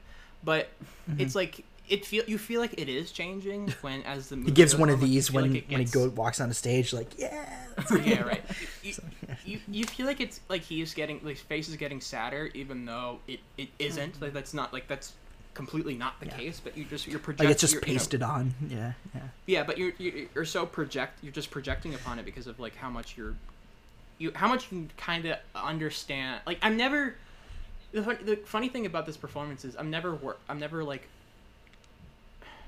confused on what Frank's feeling. I have a good idea. Like, I'm never kind of like, oh, Yeah. what? Like it, which is a hard thing to accomplish because you literally can't see his fucking face. So like, it's a good physical performance. Is like, you know, the way his body language and everything, the way he postures himself. But like, you're never kind of like, what's Frank feeling right now? Even though you can't see his face, it's all pretty clear and like it's communicated pretty easily. At least for me. Like, and so when he gets sadder, I kind of feel like the face gets sadder, even though it doesn't. I just project onto that because it's all so clearly communicated through his body language. Yeah, it's absolutely. really amazing how he like kind of translates that through this very like abrasive like barrier, you know, and you're still just like, yeah, right. Oh yeah, I get what he's feeling pretty clearly. Yeah, you're right. So Yeah, it's all in what brings body movements. what has brought you back to watch this every year? I'm very interested. Like, what's the aspect of this movie where you're just like, I gotta go back. I can't. You know, it's been a year. I haven't had Frank. Let's see what Frank's up to. yeah, let's check see what in on my Frank's man doing. Frank. Let's see what's Yeah, exactly. Yeah, I don't know. I think there's just something. It's one of those movies that I feel like I always learn new things every time I revisit it, like tiny little things. And there's just like some, like, sort of whimsy, I feel like, to it that's interesting. Like, I see it less as like, I think when I first watched it, I saw it as like a pretty depressing movie, but like, as I keep watching it, feels more of like, there is this like weird optimism in it, and like in how Frank like lives his life and everything like that. Like, that it's like interesting to see how kind of it evolves, and with growing up and with your understanding of like fame and stardom and all that stuff. Like, and I always love seeing Maggie Gyllenhaal with a theremin. I love that. I can watch that literally forever on loop. It's so good. Which I've heard is a very difficult instrument. It's like the hardest instrument to play. Like, perfect. it is Yeah, like yeah. fully about space and like Watch it. physics, and like it's just like going, whoa. I think love that's it. like learning that is another great hidden joke in the movie that they put in. Clara is someone who's like, yeah, I'll play the theremin, blah, blah. Right. And and she's not even.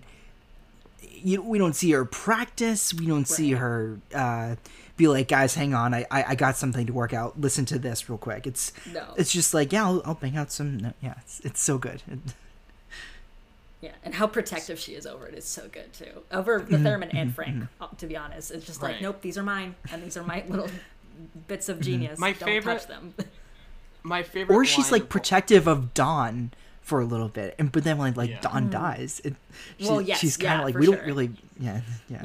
My favorite line of the whole movie is when she says to John, "Stay away from my fucking theremin." Yep. It's my favorite. So line. powerful. One, the delivery, but It's also so- it's just an insane thing to say to someone. There's like a crazy sentence. Stay away from my fucking theremin. Like, people who own theremins, you don't necessarily assume can curse, and like also be that aggro about it. Seems a little out of character. Yeah. Sure. Yeah. Right. Do you guys know the comedian? I'll quote Marion from Lady Bird and be like, this made me laugh. Yeah, right. Oh man, because like, you guys have that part when John is getting into the car, and he's just waiting there near the beginning. He's in that parking lot, and it's like, I don't know if you guys couldn't find me, and then he's trying to like, schlep his way next to Frank, but like Frank has to move the head also over in that like expressionless. tiny car. Yeah, they don't care what he's saying. So good. Do you guys know the comedian? They make him repeat himself at one point. Yeah. Oh, it's so good. Do you guys know the comedian Eugene Merman?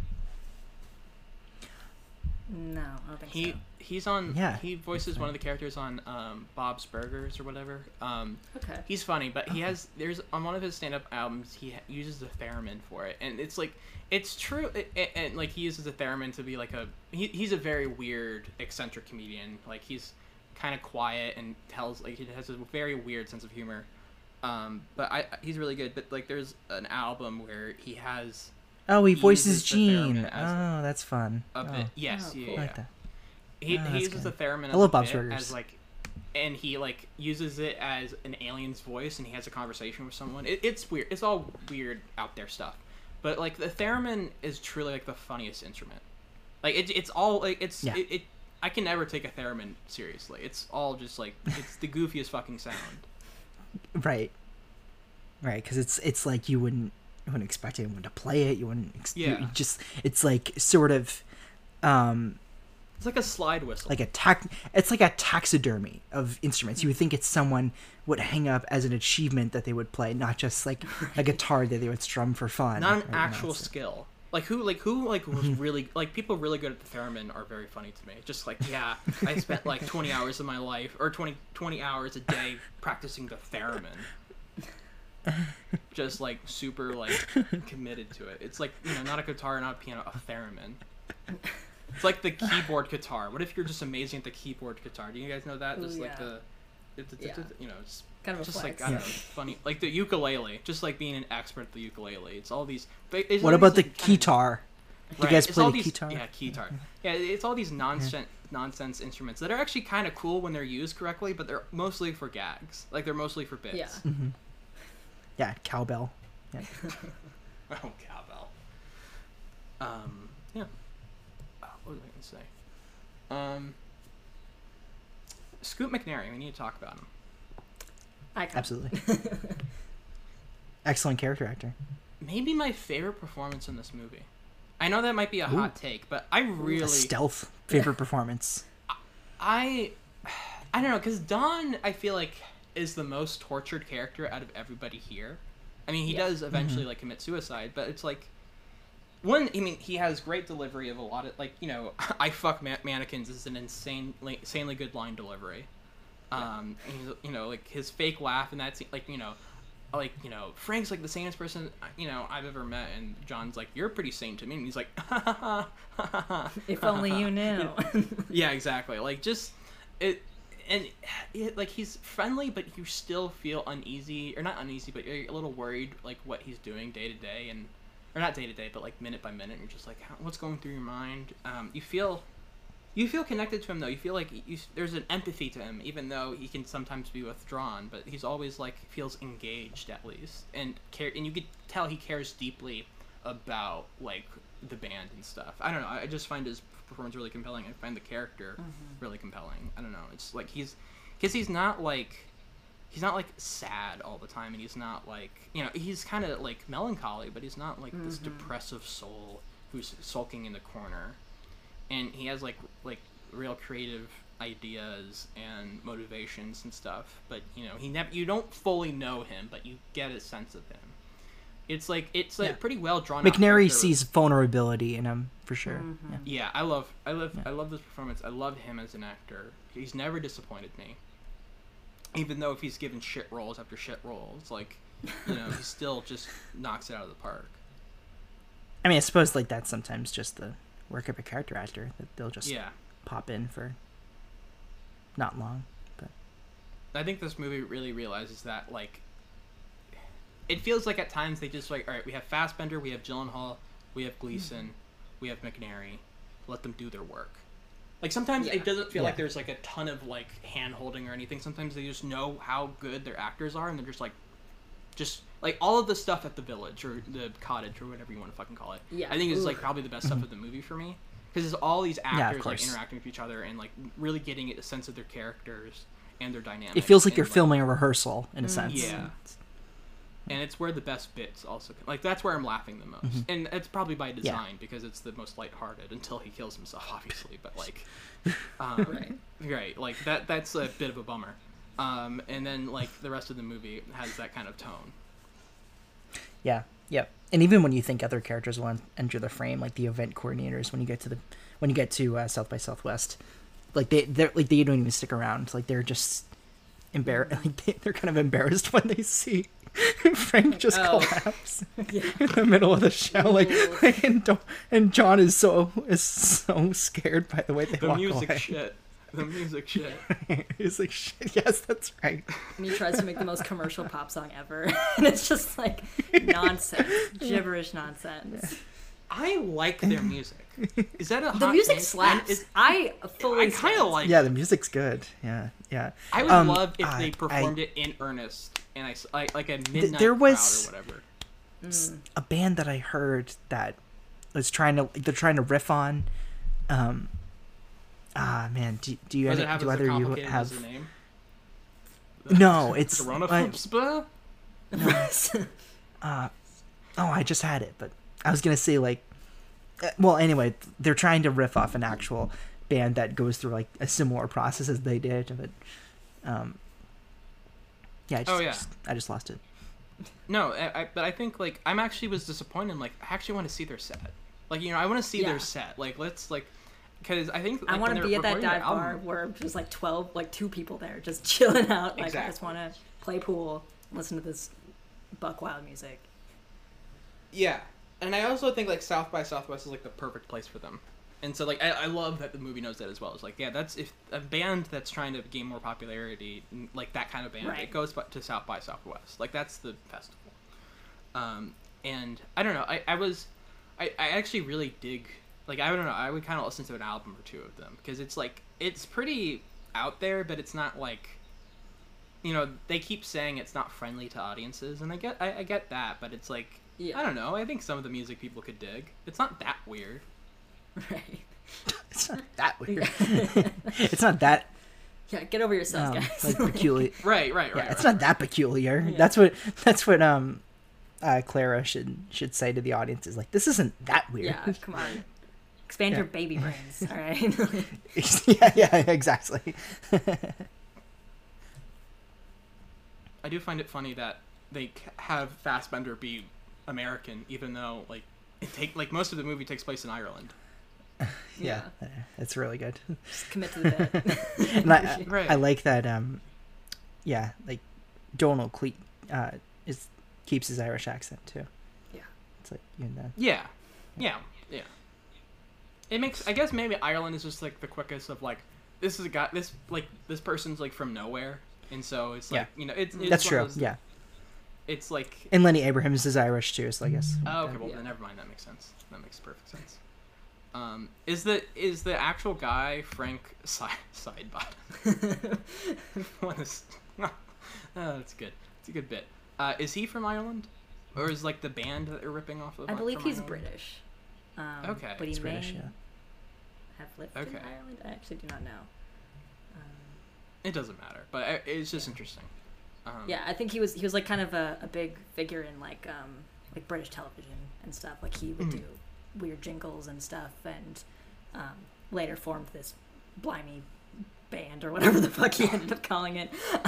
In addition to that, and also like had a bit of a punk, like the music. I think his personal music versus kind of how it's interpreted in Frank is interesting, because it's more of like a weird, starts from like a jingle place and then also has like these weird punk or rock sensibilities to them too, which is like a very odd, like that feels more oddball than like kind of the more electronic or like theremin based kooky sort of stuff that they're doing there, which is like interesting. Is his music any good?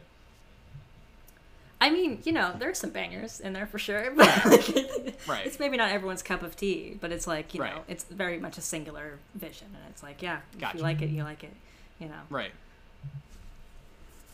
Yeah. I really enjoy that Fassbender has done some interviews with the Frank head on, and then hell yeah. Wow, that's good. That's a good bit. Yeah, I meant to text both of you the interview I'm thinking of, but yeah, he did one. I think for Joe Blow, and then another on the Colbert Report when he was promoting the movie. It's like, like he's one of those just actors who just commits so hard. Because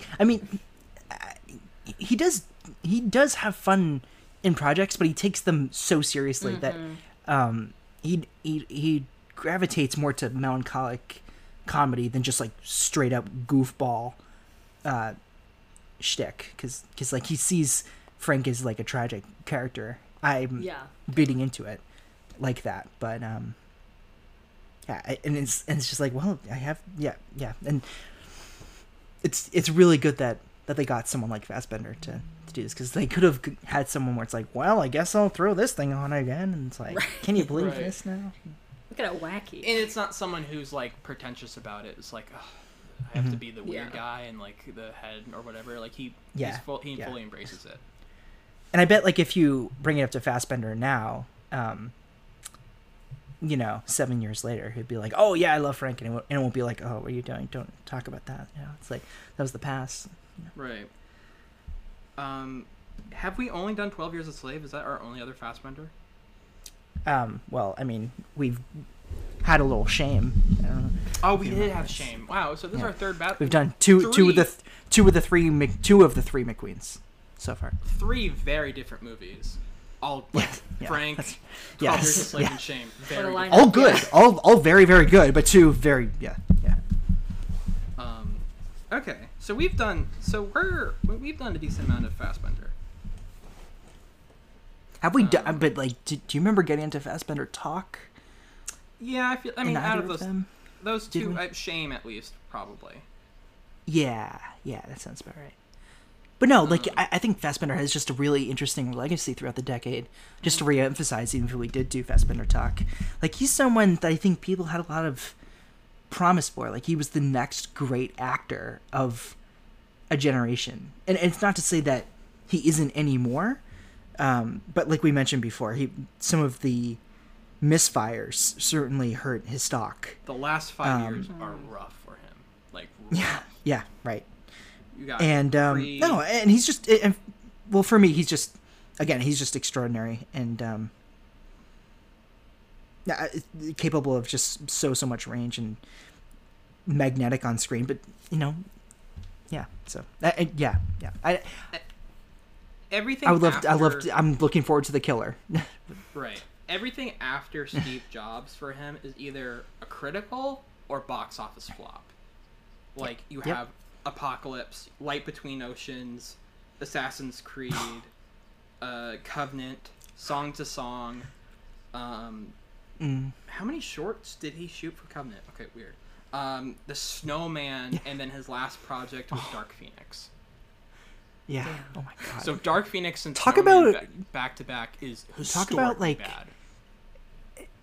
The Light Between Oceans, like, shelving, sort of like, kind of like another Little Stranger, like shelving 2 careers that could have had more momentum. Like, Derek Cianfrance, like, he took a while to bounce back with that HBO show. It's kind of crazy. Yeah. I mean, Ridley Scott and X-Men killed him. I feel like maybe that's the thing. I feel like right. Covenant and and he can only play. He like turned into an android after so long. Right. And he's great in those movies. Out. Like, capital G great in those 2 movies, but they were such like big flops, and he's doing weird shit in those movies that it's like he's not a conventional movie star. I don't think anymore. Prometheus and Covenant, that'd be fun to do as a double feature. We would have to do that. We can't do one. Of course. Right? Am I wrong? Like, I feel. I also feel it's doable. Like, not only do we have to, it's. I think we can digest it. They're such in conversation with one another, especially with Ridley's bonkers mythology, that like religious or creationism shit. That is, what a fucking crazy guy. And his son is also nuts. But like, his son made that show. Ridley Scott's son. Yeah, Ridley Scott, Luke Scott. You know, he made that. He makes that Raised by Wolves show or whatever. But apparently, that's all about creationism and like the origin of humanity and like God and all that shit. Yeah. And apparently, Ridley's like producer on it. Apparently, I certainly sounds like it hits good. Bong kind of premise. Right? Like, I haven't seen it, but it's like all of the crazy shit in Prometheus. It's like all about the engineers or whatever. Like, it's like that kind of vibe for a whole HBO show. And apparently it's fine or whatever. I don't know. But they're just doing some weird shit, those Scots. Those rascals. Miss Tony. Rascals. I miss Tony. Family of Rascals. Yeah. Seriously. Tony is very much not into creationism. He's more into like, what if I had Denzel with a gun? Like that would be pretty cool. Who are the people that like monitor this? Creationism. Yeah, it's like Right. Or who are the people behind? You know, like who are the blue collar workers behind the creating of the universe? Yeah.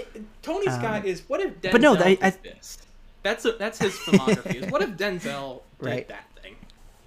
And that's great. But He's a great this director. seems like it seems like this just kind of like has a release that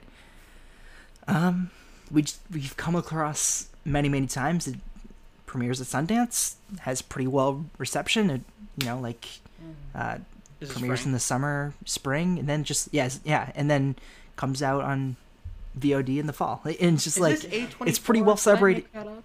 It's not. It's Magnolia. IFC? Magnolia, yeah. Mm-hmm. Oh, Magnolia. Yeah. I for some reason I thought it was like IFC or A24. I don't know why.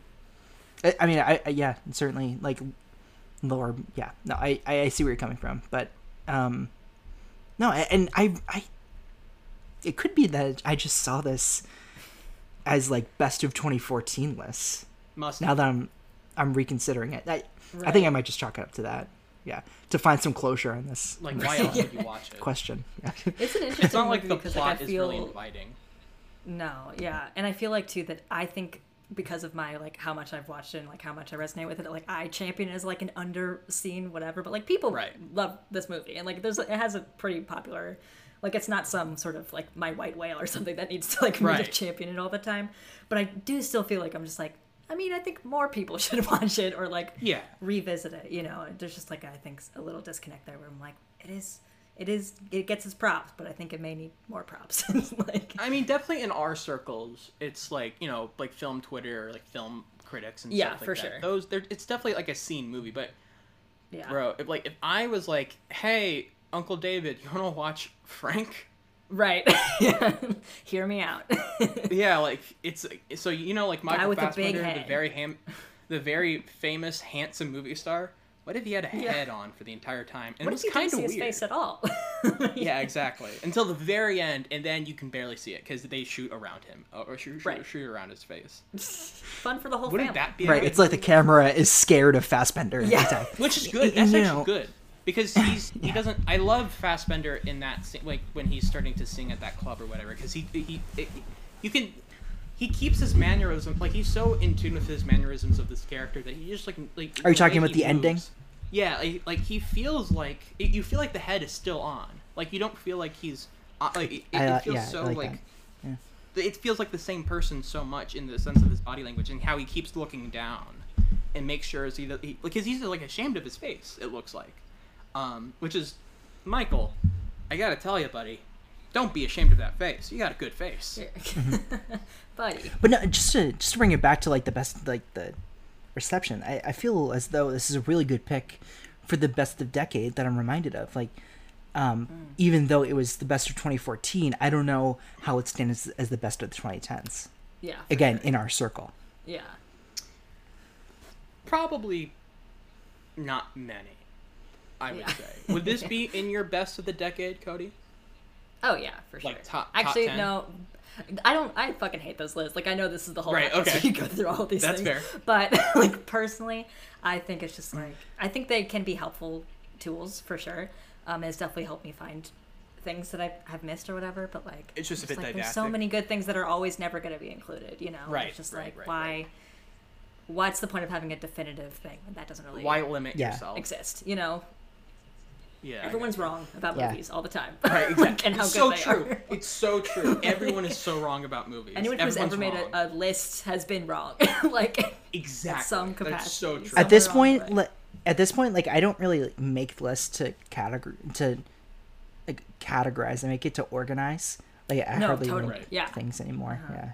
I make lists for myself. I Um, never make lists for people. I never want to do that. Yeah. It's like I don't care what you think of this. This is for me. Like this Yeah. is not. I don't want to publish this. I don't want like to share this Mm-hmm. on Twitter. Like look at my top 10 movies of the decade. You know, it's like this is for me. This is for me to like be like. Yeah. I guess these are these are my 10. That's why like Letterboxd is so interesting like- because I fully treat it as like a spreadsheet. Because before I had Letterboxd, I just had a spreadsheet of things that I Right. watched. Like, That's and I was good. just like, Yeah, I'm just yeah, like, I don't, and people interact, and I'm like, oh, there are people here. Get out. This is my Right, space. right. This is my private It's Google like your document. data. Get out It's of like here. it feels like a database, and you're like, oh, where's the I didn't where's add you social to this media? doc. Yeah.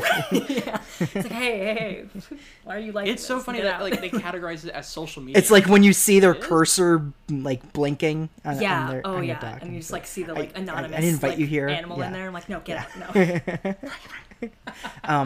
You know, before starting this, I never saved a list. I tried making one of the decade, but it's like there's too much good shit here, just so and it's overwhelming, like this show is kind of like me starting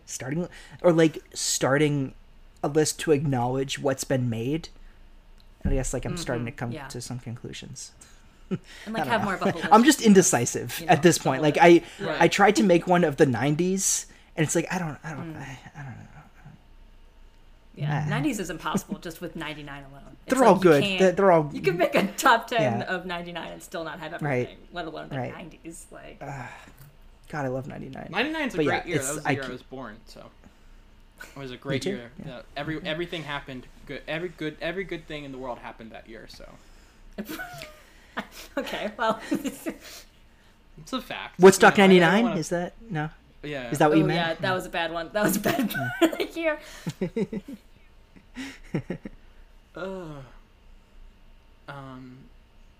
Good yeah, movie though. No. Yeah, Yeah. good one. Thank you for bringing it to us. I was gonna say, fuck. Gyllenhaal, she's great in this. Good, Very good. very good. Yeah. Have not seen this I side think- of her. Like, never seen something like this. Like totally aggressive. Like, I will stab you kind of character. Yeah. I want her to be Yeah, evil kind of so acidic, much more yeah. often. I'm on it. Right. She's so good. How about I want yeah? to be scared of Maggie Gyllenhaal. Tired Donald Gleason villain, Wired Maggie Gyllenhaal. Yeah, villain. exactly. Yeah. Yeah. Guys aren't thinking big enough. Okay. Think bigger. It's my thing. Yes. Did you guys see so- the Kindergarten Teacher in 2018? Ooh, yeah. That one was really good. Yeah. Oh, yeah. Talk about a dark. she was Maggie very- Gyllenhaal. it was the- Holy shit. Yeah, the remake. Yeah, it was, and I feel as though someone that is going to be doing a bit of press this fall for a certain directorial debut. Oh yeah. Wait, Whoa, wait, what? I forgot about that. She's The directing a Lost- movie called The Lost Daughter, with Olivia Colman and Dakota Johnson, and it's Peter I think Sarsgaard. All like my favorite white ladies at one part. Once. I love it. Ed Harris? Paul Mescal from Normal People. But no, yeah. people are just predicting it for Oscar plays all. I bet. that was This just what looks I was thinking great. too. A woman's beach It's from vacation Netflix. takes a dark turn when she begins to confront the troubles of her past. 5 stars. 5 stars. Yeah, Olivia. It's adapted from a pretty well-known book too. Damn. No. So it's like 4 I think stars. Netflix is distributing it. Yeah, No. looks pretty good. 3 stars. Hell yeah. Go on. Netflix. I don't know. This actually looks pretty interesting. I mean, I like her. She like. I feel like I don't know. I feel like the Dark Yeah, Knight really was, underrated. Like, I feel like the Dark Knight kind of not killed her career or anything, but was like I feel like that she was now just known as she was in the Dark Knight, and she played that character. She was the person who replaced Katie Holmes. Yeah. And she's better than Katie Holmes in those movies. I don't know if that's a hot take. I never understood like people's opinions on Maggie Gyllenhaal in that movie. I think she's fine or whatever. Like it doesn't matter. But like she's a good actress. Like and it sucks that she was like either in White House Down or in television. Like that was her decade. Right. Was either she was in The Honorable Woman. I haven't seen it. Maybe it's great. Or The Deuce. Or in like Oh, or plays yes. the Yeah, White that's right. White House Down. Yeah. I mean, Yeah, she's definitely, really like- starts to pick up. Like the Kindergarten Teacher is probably her achievement of the decade. I feel like. Oh, for sure. Yeah, she got like a lot of acclaim from it. And I don't know. Maybe The Deuce is good. was- I think I've heard that she's good in it, but like, whatever. I'm not watching that show. same with The Honorable Woman. Like, The Honorable Woman like cleaned up in at the Emmys that year. Oh shit. Yeah, I think she has won like an Emmy or two, right? Or a Globe. Yeah, she's married to Peter Sarsgaard. I always forget that. Yeah. And that's why she's gonna be in Control or whatever, or The Lost Daughter. I don't know why I said Control. The Lost Daughter. Okay, interesting. Yeah, she won a Globe for The Honorable Woman and was a Emmy nominee for The Honorable Woman. Damn. Mm-hmm. So good for her. No, I like her. Really I good think yeah. this might be my. I mean, I haven't seen a ton of her like acclaimed work, but like this is maybe one of my favorite performances of hers because I don't know. I really just enjoy. She hasn't led fun. enough. She hasn't been offered meaty yeah. roles like Yeah, the kindergarten teacher, or here where it's like pretty meaty supporting turn, unlike something. And she's allowed to be like funny and like. You'd think in the early 2000s, as if it were Donnie Darko or Adaptation, where she pops up and she's like pretty funny, pretty sardonic, but. Yeah. Like she has a pretty dry sense of humor, and that's always been pretty appealing. I now want her to just be like a total just a total bitch in anything now. Like I just want her to just start like bodying people in every movie. Just like you're a fucking piece of shit. You disgust me. Just like say the most cruel shit possible to everyone, and now in all of her projects from now on. I'd like her to hold some sort of weapon in something. Right, exactly. I would like stab to the main ask. character. Yeah. Is that too much? Yeah. I have simple it's needs. great. I love it. Perfect. I don't ask for much.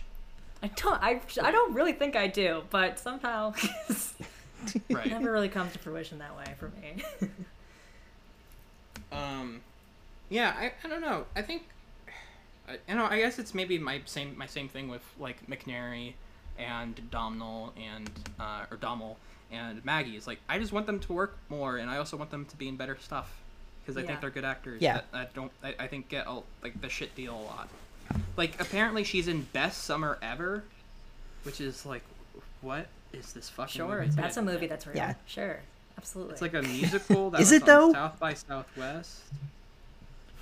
Yeah, that is a good Apparently, observation, though. That like these are just a quadrant of actors that you're like, wait, no, they should just have more consistency than they do here. I feel like they have like a Abrahamson good amount of just acclaim, but like the actual Yeah, reference right. material, it's like just from these very strong things that are few and far between. You know, which is weird. It's funny though because a lot of times with actors, you think, oh yeah, that person's been like in a million great things, and you look at their filmography like, oh no, they've just been great in really shitty things, or like they've been like they were in like one good project and they were great in, and then everything else they've been in is kind of shit, but they're good in. Like sometimes like your brain kind of makes that, like like Denzel hasn't been, like I love Denzel and I think I've liked every movie I've seen him in, but it's not like he's been in like 20 like. It's not like Tom Hanks where he's been in classic after classic after classic after classic. Like he's not working with Spielberg. But even Hanks, like if we haven't discussed Tom Hanks, holistically, he's had like this decade he's had things that don't work. Oh, And, this decade's for him for sure. like The Circle Everyone's or favorite Hologram for a Walter King. Mitty. Like they're not going to leave cultural footprints. Like everyone has, to quote Dan Mecca, friend of the show, everyone has B-sides. Everyone has things that don't make them famous or have fail at their success, but things that just keep them famous, and it just so happens to be that like these four actors here happen to be great in their B-sides. yeah, Right. matters. But very Because they can just like elevate, because they can elevate material. I wouldn't say any of the four don't elevate their material. Right. Yeah, I've never seen. I don't know. I guess maybe since Fassbender, like maybe in one of the in. I don't know. He's good in all those X-Men movies too. It's like one of those things where you're like, yeah, everyone's kind of bad in those movies, but like, actually, he's pretty good in like I don't know, like Apocalypse. Well, isn't like, First Class your favorite one? Right? Isn't that your my take? favorite X-Men movie? Yeah, haven't you said that before? Or am I lying? I have to. No. I think it would. I don't know, X2 or something. I don't know. Those X-Men movies are a little inconsistent. I haven't seen all of them really. But he's Forget I bring it up. Forget I brought it up. But no worries. But like he's great in First Class. Like he's like good. Yeah, like he he's really a great is. Magneto. But it's like, but then you look at just again this last decade after Steve Jobs, and you're like, what? I mean, like people stick up for Song to Song, but that's also just like a blemish. Like no matter what you want to say, Song to even if Song you is love that movie- watchable, but it's not good. I'm sorry. Yeah, but like, you know, I'm sorry, people, Logan. like, yeah, right. Like people love. There are some people who like defend that movie to the death, and that's fine. But I don't. But you objectively, it's a blemish on his career for just how it was perceived by the overall grander public. So it's like he just does not have a single win after 2015. Yeah, and especially in 2017, coming into Song to Song, like just I would love to cover And it. By the way, Snowman. it's not. Oh, fine. And the same year Snowman's too. so Snowman bad. and Song to Song. I know that's Ooh. It's literally not finished. It's not done. It's an incomplete movie out in the world. Have any of you seen The Snowman? No. I mean, I would love to cover it, but you know, I have seen it. Oh, whoa! Yeah, a friend said you need to watch it. Like it was like a dare or whatever, and I'm like, all right, fine. And or just like a bad movie, they're like, you need to watch this, and I'm like, okay. And I like Fassbender, and it's an insane movie. I mean, it's bad, but it's like it's deranged in like how unfinished it is. And Thomas Alfredson is someone else who it's like we have heard nothing from. We have not even a murmur of announcements. Right. Yeah. It's a disaster. It's an absolute disaster of a film, and he's not even that good in it. Yeah. Fassbender. Like he's fine, but it's just a horrible disaster of a movie, and it's I crazy remember to it think coming that, out, like, and it's like he looks visibly tired. In like during in the during movie the or marketing in and stuff, press? like yeah. Oh yeah. In press, the yeah, movie, like he just looks exhausted. That's kind of part of the movie. Is like he's like fucking. Al Is it like Pacino in Insomnia esque? Yeah. Yes, I can't there we go. sleep. Yep, we're in sync. I gotta get some sleep over here. Let me take a nap. Oh, I'm so tired. Oh boy. Oh, I need to take a nap. I'm tired. What if I just start doing an Al Pacino impression like every episode? I think I can do it. That'd be interesting. Just see if people notice. We're talking about Frank. Ooh, Do you get You can't acknowledge. do you it. get You just worse have to or do better it. each episode? Yeah. a mix. I wonder It'll be like a what's the roller coaster. evolution? Right. It'll be like sometimes it's pretty good, sometimes it's pretty bad. Right, like they get to like an episode in November, and it's like, oh wow, so the impression was on this one. I'm Clay was locked in. Yeah. These cops are no good. Which impression is that? Which one is that Serpico. from? What? Serpico. What's impression? These cops, they're no good. You know, it's great. They're corrupt. All right. God, this is deranged. So okay, one more. Okay, we'll ask. I want to ask this one question, then we'll get to favorite scene, then we'll end the podcast. So I said McNary was my favorite of the four. Who's your favorite of the four? Both of you. Oh my gosh. McNary, Gyllenhaal, Domhnall, Fassbender. In this, performance-wise, not in career. I mean performance. Right. Yeah. In this movie. I think I'm gonna go Gyllenhaal, if I'm being honest. Yeah. But I think Yeah, I'll give you. Domhnall is a That very sex close scene second. is so funny. Yeah. It's one of the Yeah, funniest sex it's scenes I've seen in a truly while. and like the hot tubs, like it's so fucking She's, funny. you're killing me. You're killing me. She's just like, she's so into it. It's so funny. Yeah, I Yeah. love it. Yeah. It's too easy, but like I have to say Fassbender. Yeah. Yeah. No, Incredible. you're allowed to This say is, it. I mean, You're allowed to say it. we've covered. I mean, like we've mentioned before, we've covered 3 drastically different performances by Michael Fassbender, and this just shows his commitment to something absurd and tragic. But funny. And a bit hopeful. It's all the and funny, and it's a really great amalgamation of emotions here. With Wholesome Frank. smile. I think he get and in the interview with Mark Kermode that I keep mentioning, he's like, I was laughing throughout every page, and you can tell that he was really locked into the material. Yeah, everyone's just really cast really well here. I wouldn't.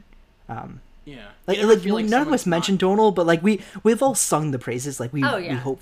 He's great in this. Yeah, Like yeah. And Everyone's great here. And he's not like a flashy act. It's just one of those things where it just depends the role for him, and he usually just fits he doesn't perfectly. morph himself physically. Yeah, Yeah. exactly. And it's not, and it's one of those things where he doesn't like leap out of the screen just because that's not the kind of performer he is. He's not like someone who takes over a movie. He's someone who operates within it. And so it's hard to be like, yeah, that was my favorite performance was Domhnall Gleeson, because it's like he does a lot of stuff that's underappreciated and a lot of undersung stuff, but he just operates so well within the fabric of the actual movie. And even something intense that he's in, like Unbroken or The Revenant, he looks around at his other peers and he's like, "Oh, I didn't realize that we were supposed to lose weight and like, you know, go really method with this." And it's like, Don't shower for a week, I keep mentioning, fuck Hardy did. I keep mentioning the Roger Deakins interview he did, and he mentioned like he shot both the movies right after Christmas, and he like had a bit of a belly after. It was like, oh, so I'm the complete opposite. Which two movies? Unbroken and The Revenant, where he's like he kind of felt like he gained weight over Christmas, and he was going to shoot the movies, and he was like, oh, okay, so he's like looking completely different from his peers. Is it? Is he supposed to like be a prisoner of war in Unbroken? I don't know. Neither have I. But no, I just. Any takes on Jolie as a director? No. She's done what, 2 movies? Yeah, I think so, something like that. I was just messing around. Mm-hmm. But like, it is funny just to think of him coming on set for The Revenant, and you see like Tom Hardy and like Leo, who've been in like the dirt, right, gnawing on some bison, and Will Poulter. Yeah. You know, like Poulter's a really intense guy too. It's they haven't showered in months, and you're just there, and you're kind of like, I'm just here to act. It feels like it. Hardy. I mean, I love Hardy in that movie just because of how fucking dirty he is. He's just like a dirty little scoundrel. Right? Yeah, got a nomination for just being a messy boy. And honestly, he deserved it. He was a very messy boy, and he deserved it. And he does an insane voice. A movie that I don't really want to cover, but I wouldn't mind. I mean, I I'll talk anything Hardy. That's my guy. So I don't really want to talk Enyaritu though. That's fine. That's my. We'll just talk Hardy for most of it and how dirty he is. Because he's very dirty. I think that's why I find him so attractive is because he's so grimy of a person. Like you just see him and you're like, there's dirt in that beard somewhere. Yeah, and it's almost like the dirt constantly absorbing him is more of a feature than people point to with like a mask covering his face. Like that's right. I honestly become the joke in the decade where it's like, you know, Fury Road, Dark Knight Rises, Dunkirk. Yeah. And Venom. He got a whole symbiote on him. Venom. You know? I have the shirt. I have the Venom shirt on right now. I was just gonna say. Yeah. We can't really see it because like the mask, the head is like surrounded. I do. Again, I still have not taken off the head. I don't know if listeners. The front head. It's actually very. It's hard to even talk. Right. Yeah. I love. If you guys are hearing muffling, that's it. Yeah, that's fine. Do you see like there's like a fan or something kind of in there on the side? I've always wondered what that is. What is that? Is it like? For like I do love in the beginning, like our introduction to him is that he plugs in a microphone that's connected to his mask. Yeah. It's so funny. Yeah. I feel like it has to be like a ventilation system, right? Like, yeah, it has to. Because like the way that we've been talking about it, and also like the actual Chris Sivvy Frank Sidebottom one is like more of a paper one, but this is like structurally like a huge, like very like thick silicone or something. Silicone, like I don't. It's like a hard like. Yeah, it's plastic. like just very dense feeling, and it's just like I hope he can breathe and like he can for sure eat in there. Like, is he sweaty? Yeah, exactly. Yeah, probably gets very Oh yeah, I love I love his diet. The way that Don describes it, like he doesn't really do solids all that often, but it's mostly liquid foods. It's even a funnier line than that. He says he does mostly liquids, and he does solids occasionally, but it's not recommended. Right. I just hope they give him like. I'm like, who recommended it? It's like he's a doctor. It's like a doctor. It's so funny. I mean, I just love the way that Abrahamson plays this comedy as if it were just so straight. I mean, it's the way you can see how a filmmaker sees the world through comedy even more so than drama sometimes, and I think this is like an example of it. Yeah. All right, let's get to favorite scene. Shall we? Let's like play some keyboard riff and then get a theremin going. You got it. Make our way over to favorite scene. Theremin. I love that. It's such a. I was trying to spell that out in something. I'm just like boy, I really don't know. Like, I was just like trying to like type on the computer. I'm like, I don't really even have a guess. I It just is one of those Can't even it's take a not guess, how you right. think. Yeah. Yeah. right. It's their min. It's like Yeah, it's that T. THERE It's like, yeah. MIN. Yeah. Whereas it restaurant used to be like that for me. Like, Oh yeah, I still get trouble with restaurant, and I'm a full ass adult. Like, Oh boy, I don't even want to. I don't even want to like say it out loud if I have it right. We'll move on. I'll say it in my head. Yeah. Cody, do you have a your favorite scene of Frank picked out? Yeah. Let's ooh, yeah, let us choose. I could go. Yeah.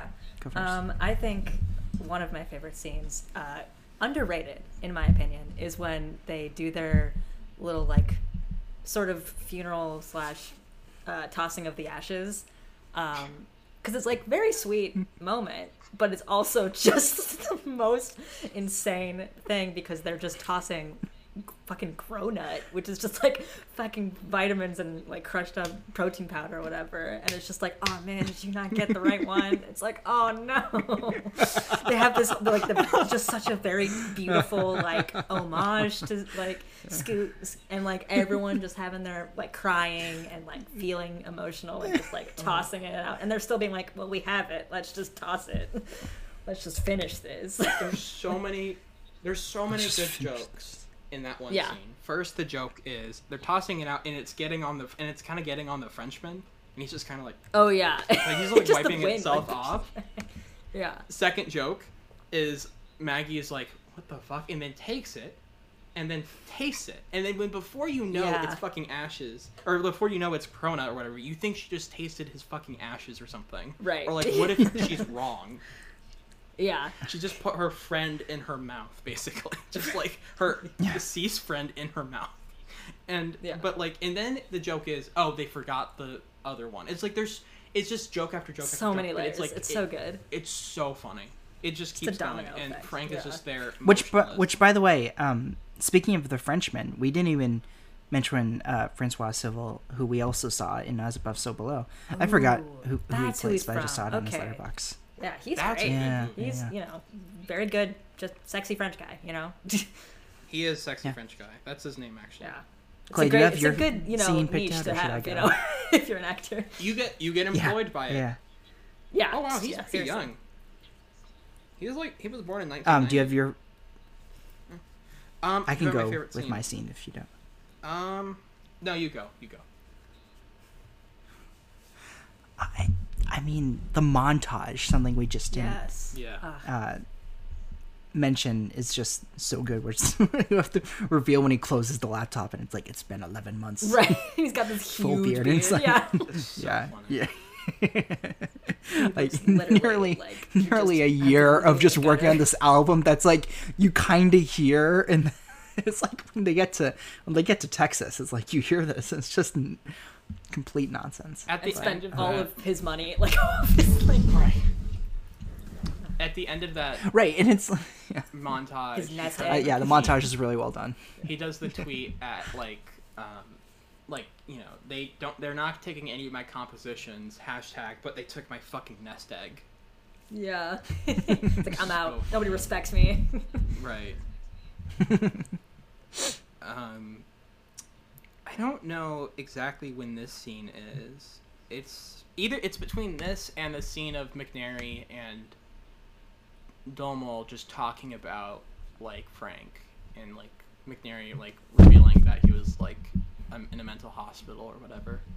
But there's also the scene where like I think it's right after Don had that huge freak out, like, and almost was trying to like, he was trying to drown himself, like he was trying to run towards the lake, and then at one point it's kind of a darkly shot scene, but at one point I think Clara takes something and throws it like at a pretty large distance. It just fucking hits Don in the back. It's really funny. But the scene I'm talking about is right after. Yeah, that yeah. It wasn't it like a stick or something, like a Yeah. like a twig. The scene I'm talking about is So where good. Frank and John are just talking, and he's like asking about like, so why the head? And he's like, I think human faces are weird too, and the whole like, would it be easier if I said my facial expressions out loud. It's very charming and very Yeah. funny. Like, wholesome smile. Stilted smile. Yeah. Yeah, right. Oh man. Yeah. Stop talking about your expressions out loud. It's fucking weird. Man. Yeah, Frank is very lovable as a person. Oh yeah. And as a movie. Yeah, there's that good bit where he talks to that German. Like they take a walk with that one German lady who was trying to take the vacation home or whatever. And then he like changes her life or something. Just like they have that wholesome talk, and then she starts like dancing, like crying, and then dancing, and then do you guys know what I'm talking about? Mm-hmm. Yeah. Yeah. Yeah. Frank is great. I like Frank. I like the movie. I like that guy. I like everything going on. What a flick. What a flick. Well, thank you for choosing it. This was great. That's Absolutely. Yeah. That was Frank 2014. Cody Corrall, thank you so much for being here. This was lovely to have you. Where can everybody find you on the internet? If you have anything to plug, promote, shout out. Yeah, that thing. Don't follow me. Right, but if you are so inclined, I'm at Cody Corrall everywhere. Go have at it. This is the first time people are like repelling everyone. So. Yeah, like, no, I will not promote. Yeah. Absolutely not. No. Right. And I also have a podcast. I'm going to a Twilight. cottage If people like in Ireland. Twilight, we talk about that, and I've had so. Wait, what podcast? Sorry, Jack was talking over. It's called Into the Twilight. It's about Twilight and Got it. many other. Now we're doing Vampire Academy, but we've done 50 Shades.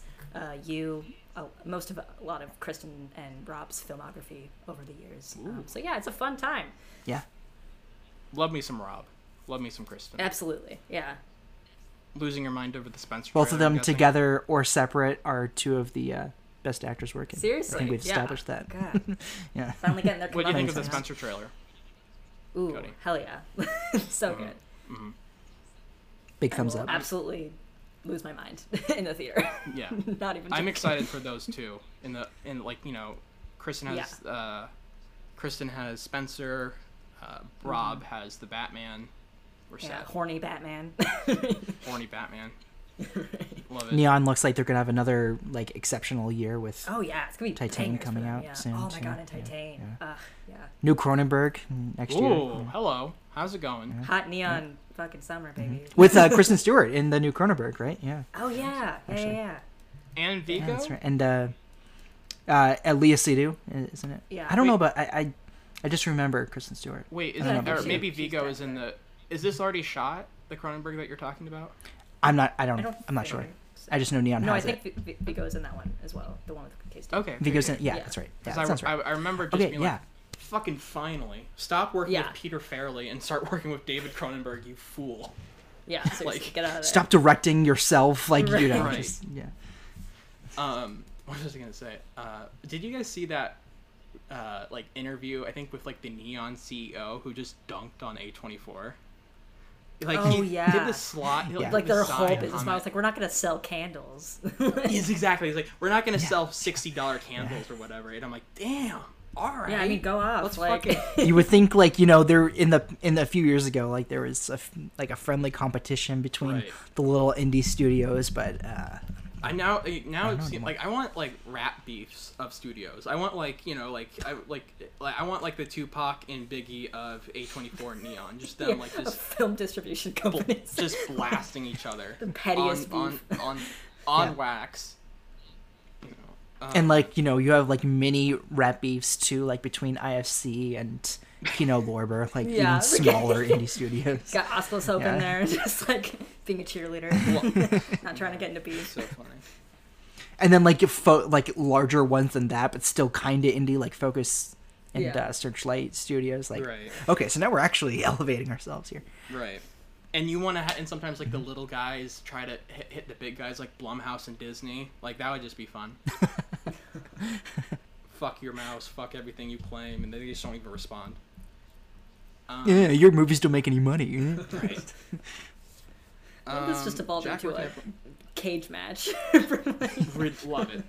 Let's good. Let's get crazy. Jason Blum is fighting Mickey Mouse, and like actually, I would pay money for that fight. Oh my goodness. Or like okay, Alan yeah. Horn fighting Jason Blum. Who's the Netflix CEO? It's on the tip of my tongue. Oh, I don't know. Some guy who's in a lot of debt. Megan Ellison is like kind of a coach somewhere, like off on the benches. Right. You're right. Yeah, I can be found on Twitter at Jack A. Draper. My writing on film is found at The Simple Cinephile and Cinema, etc. I've had piece there. My own personal medium as well.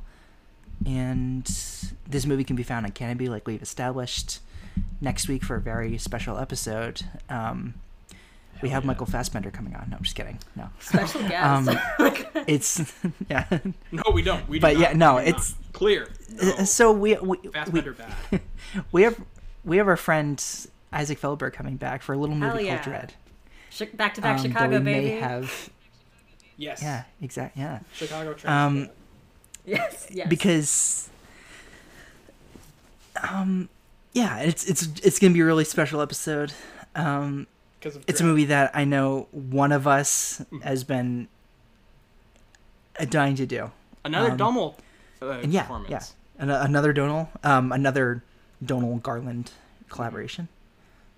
Also our 100th episode. Yeah, looking forward to it. 100th episode, plus Dread, plus Isaac. I mean, that's what I was kind of alluding to, Yes. to special episode. But those are three great things. Dread, Isaac, and 100th episode. Yes.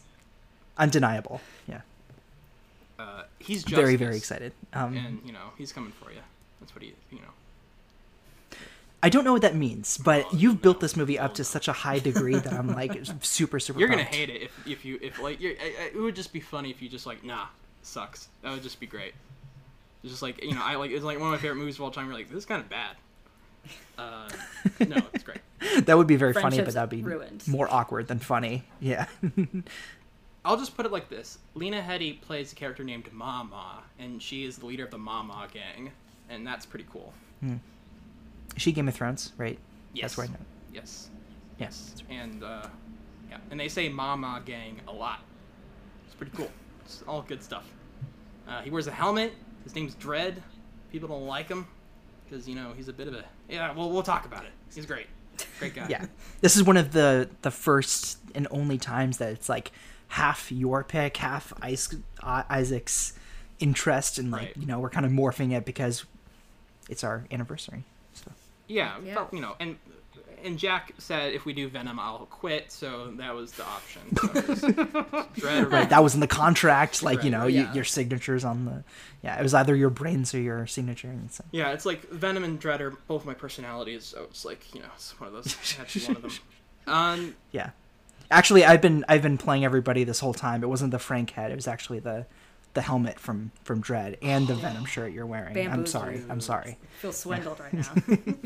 Oh my god! If I Hoodwinked. Yeah, If I had absolutely. that helmet, Led astray. if I had that helmet, I would sleep in that helmet. There's no question I wouldn't. Like, it would be. I would wear that helmet all the time. It'd just be the dopest. But we'll talk about it. We've already kind of talked about it. But yeah, everyone can follow me. We just don't release the episode now. Right, like this we is the talked only about it, Dread actually. discussion. Never mind. We're actually ending the podcast. Everyone can follow me and my dread-loving ass at Birds of Clay on Twitter and on Letterboxd. You can follow me on Instagram at Mr. Clay Williams. You can follow the podcast Twitter account at ETTPod. You can follow the podcast Instagram account at Exiting 2010s. Or wait, is it 20? No, it's 2010s. I'm now like, wait, what's the Instagram You did this account last again? week too. Right, I know. It's weird. Confidence is a hell of a thing. You can subscribe to us on any podcast platform that we're available at, so like Google Play or iTunes or Spotify, whatever. It's called Google Podcasts. Google Podcast. Google Play. Google is the Play. Wait, I said Google Play. movie streaming. My bad. Google. Yeah. Whatever the Google thing is, you figure it out, huh? They knew. Right, They knew what you listener? meant. They knew. Yeah. Yeah. I shouldn't have butted it. No, it's fine. It's fine. Yeah, please remember to rate, review, subscribe. 5 stars, greatly appreciate it. Share us, retweet us, whatever gets the word out. You can send us an email at exitingthroughthe2010s@gmail.com. Yeah, thank you all so much for listening. Stay safe, get vaccinated, wear a mask, do what you gotta do, be good to yourself. And as always, I need to pull up. Trans rights are human rights. Stop Asian hate. Free Palestine. Black Lives Matter. Catch y'all next time on Exiting Through the 2010s.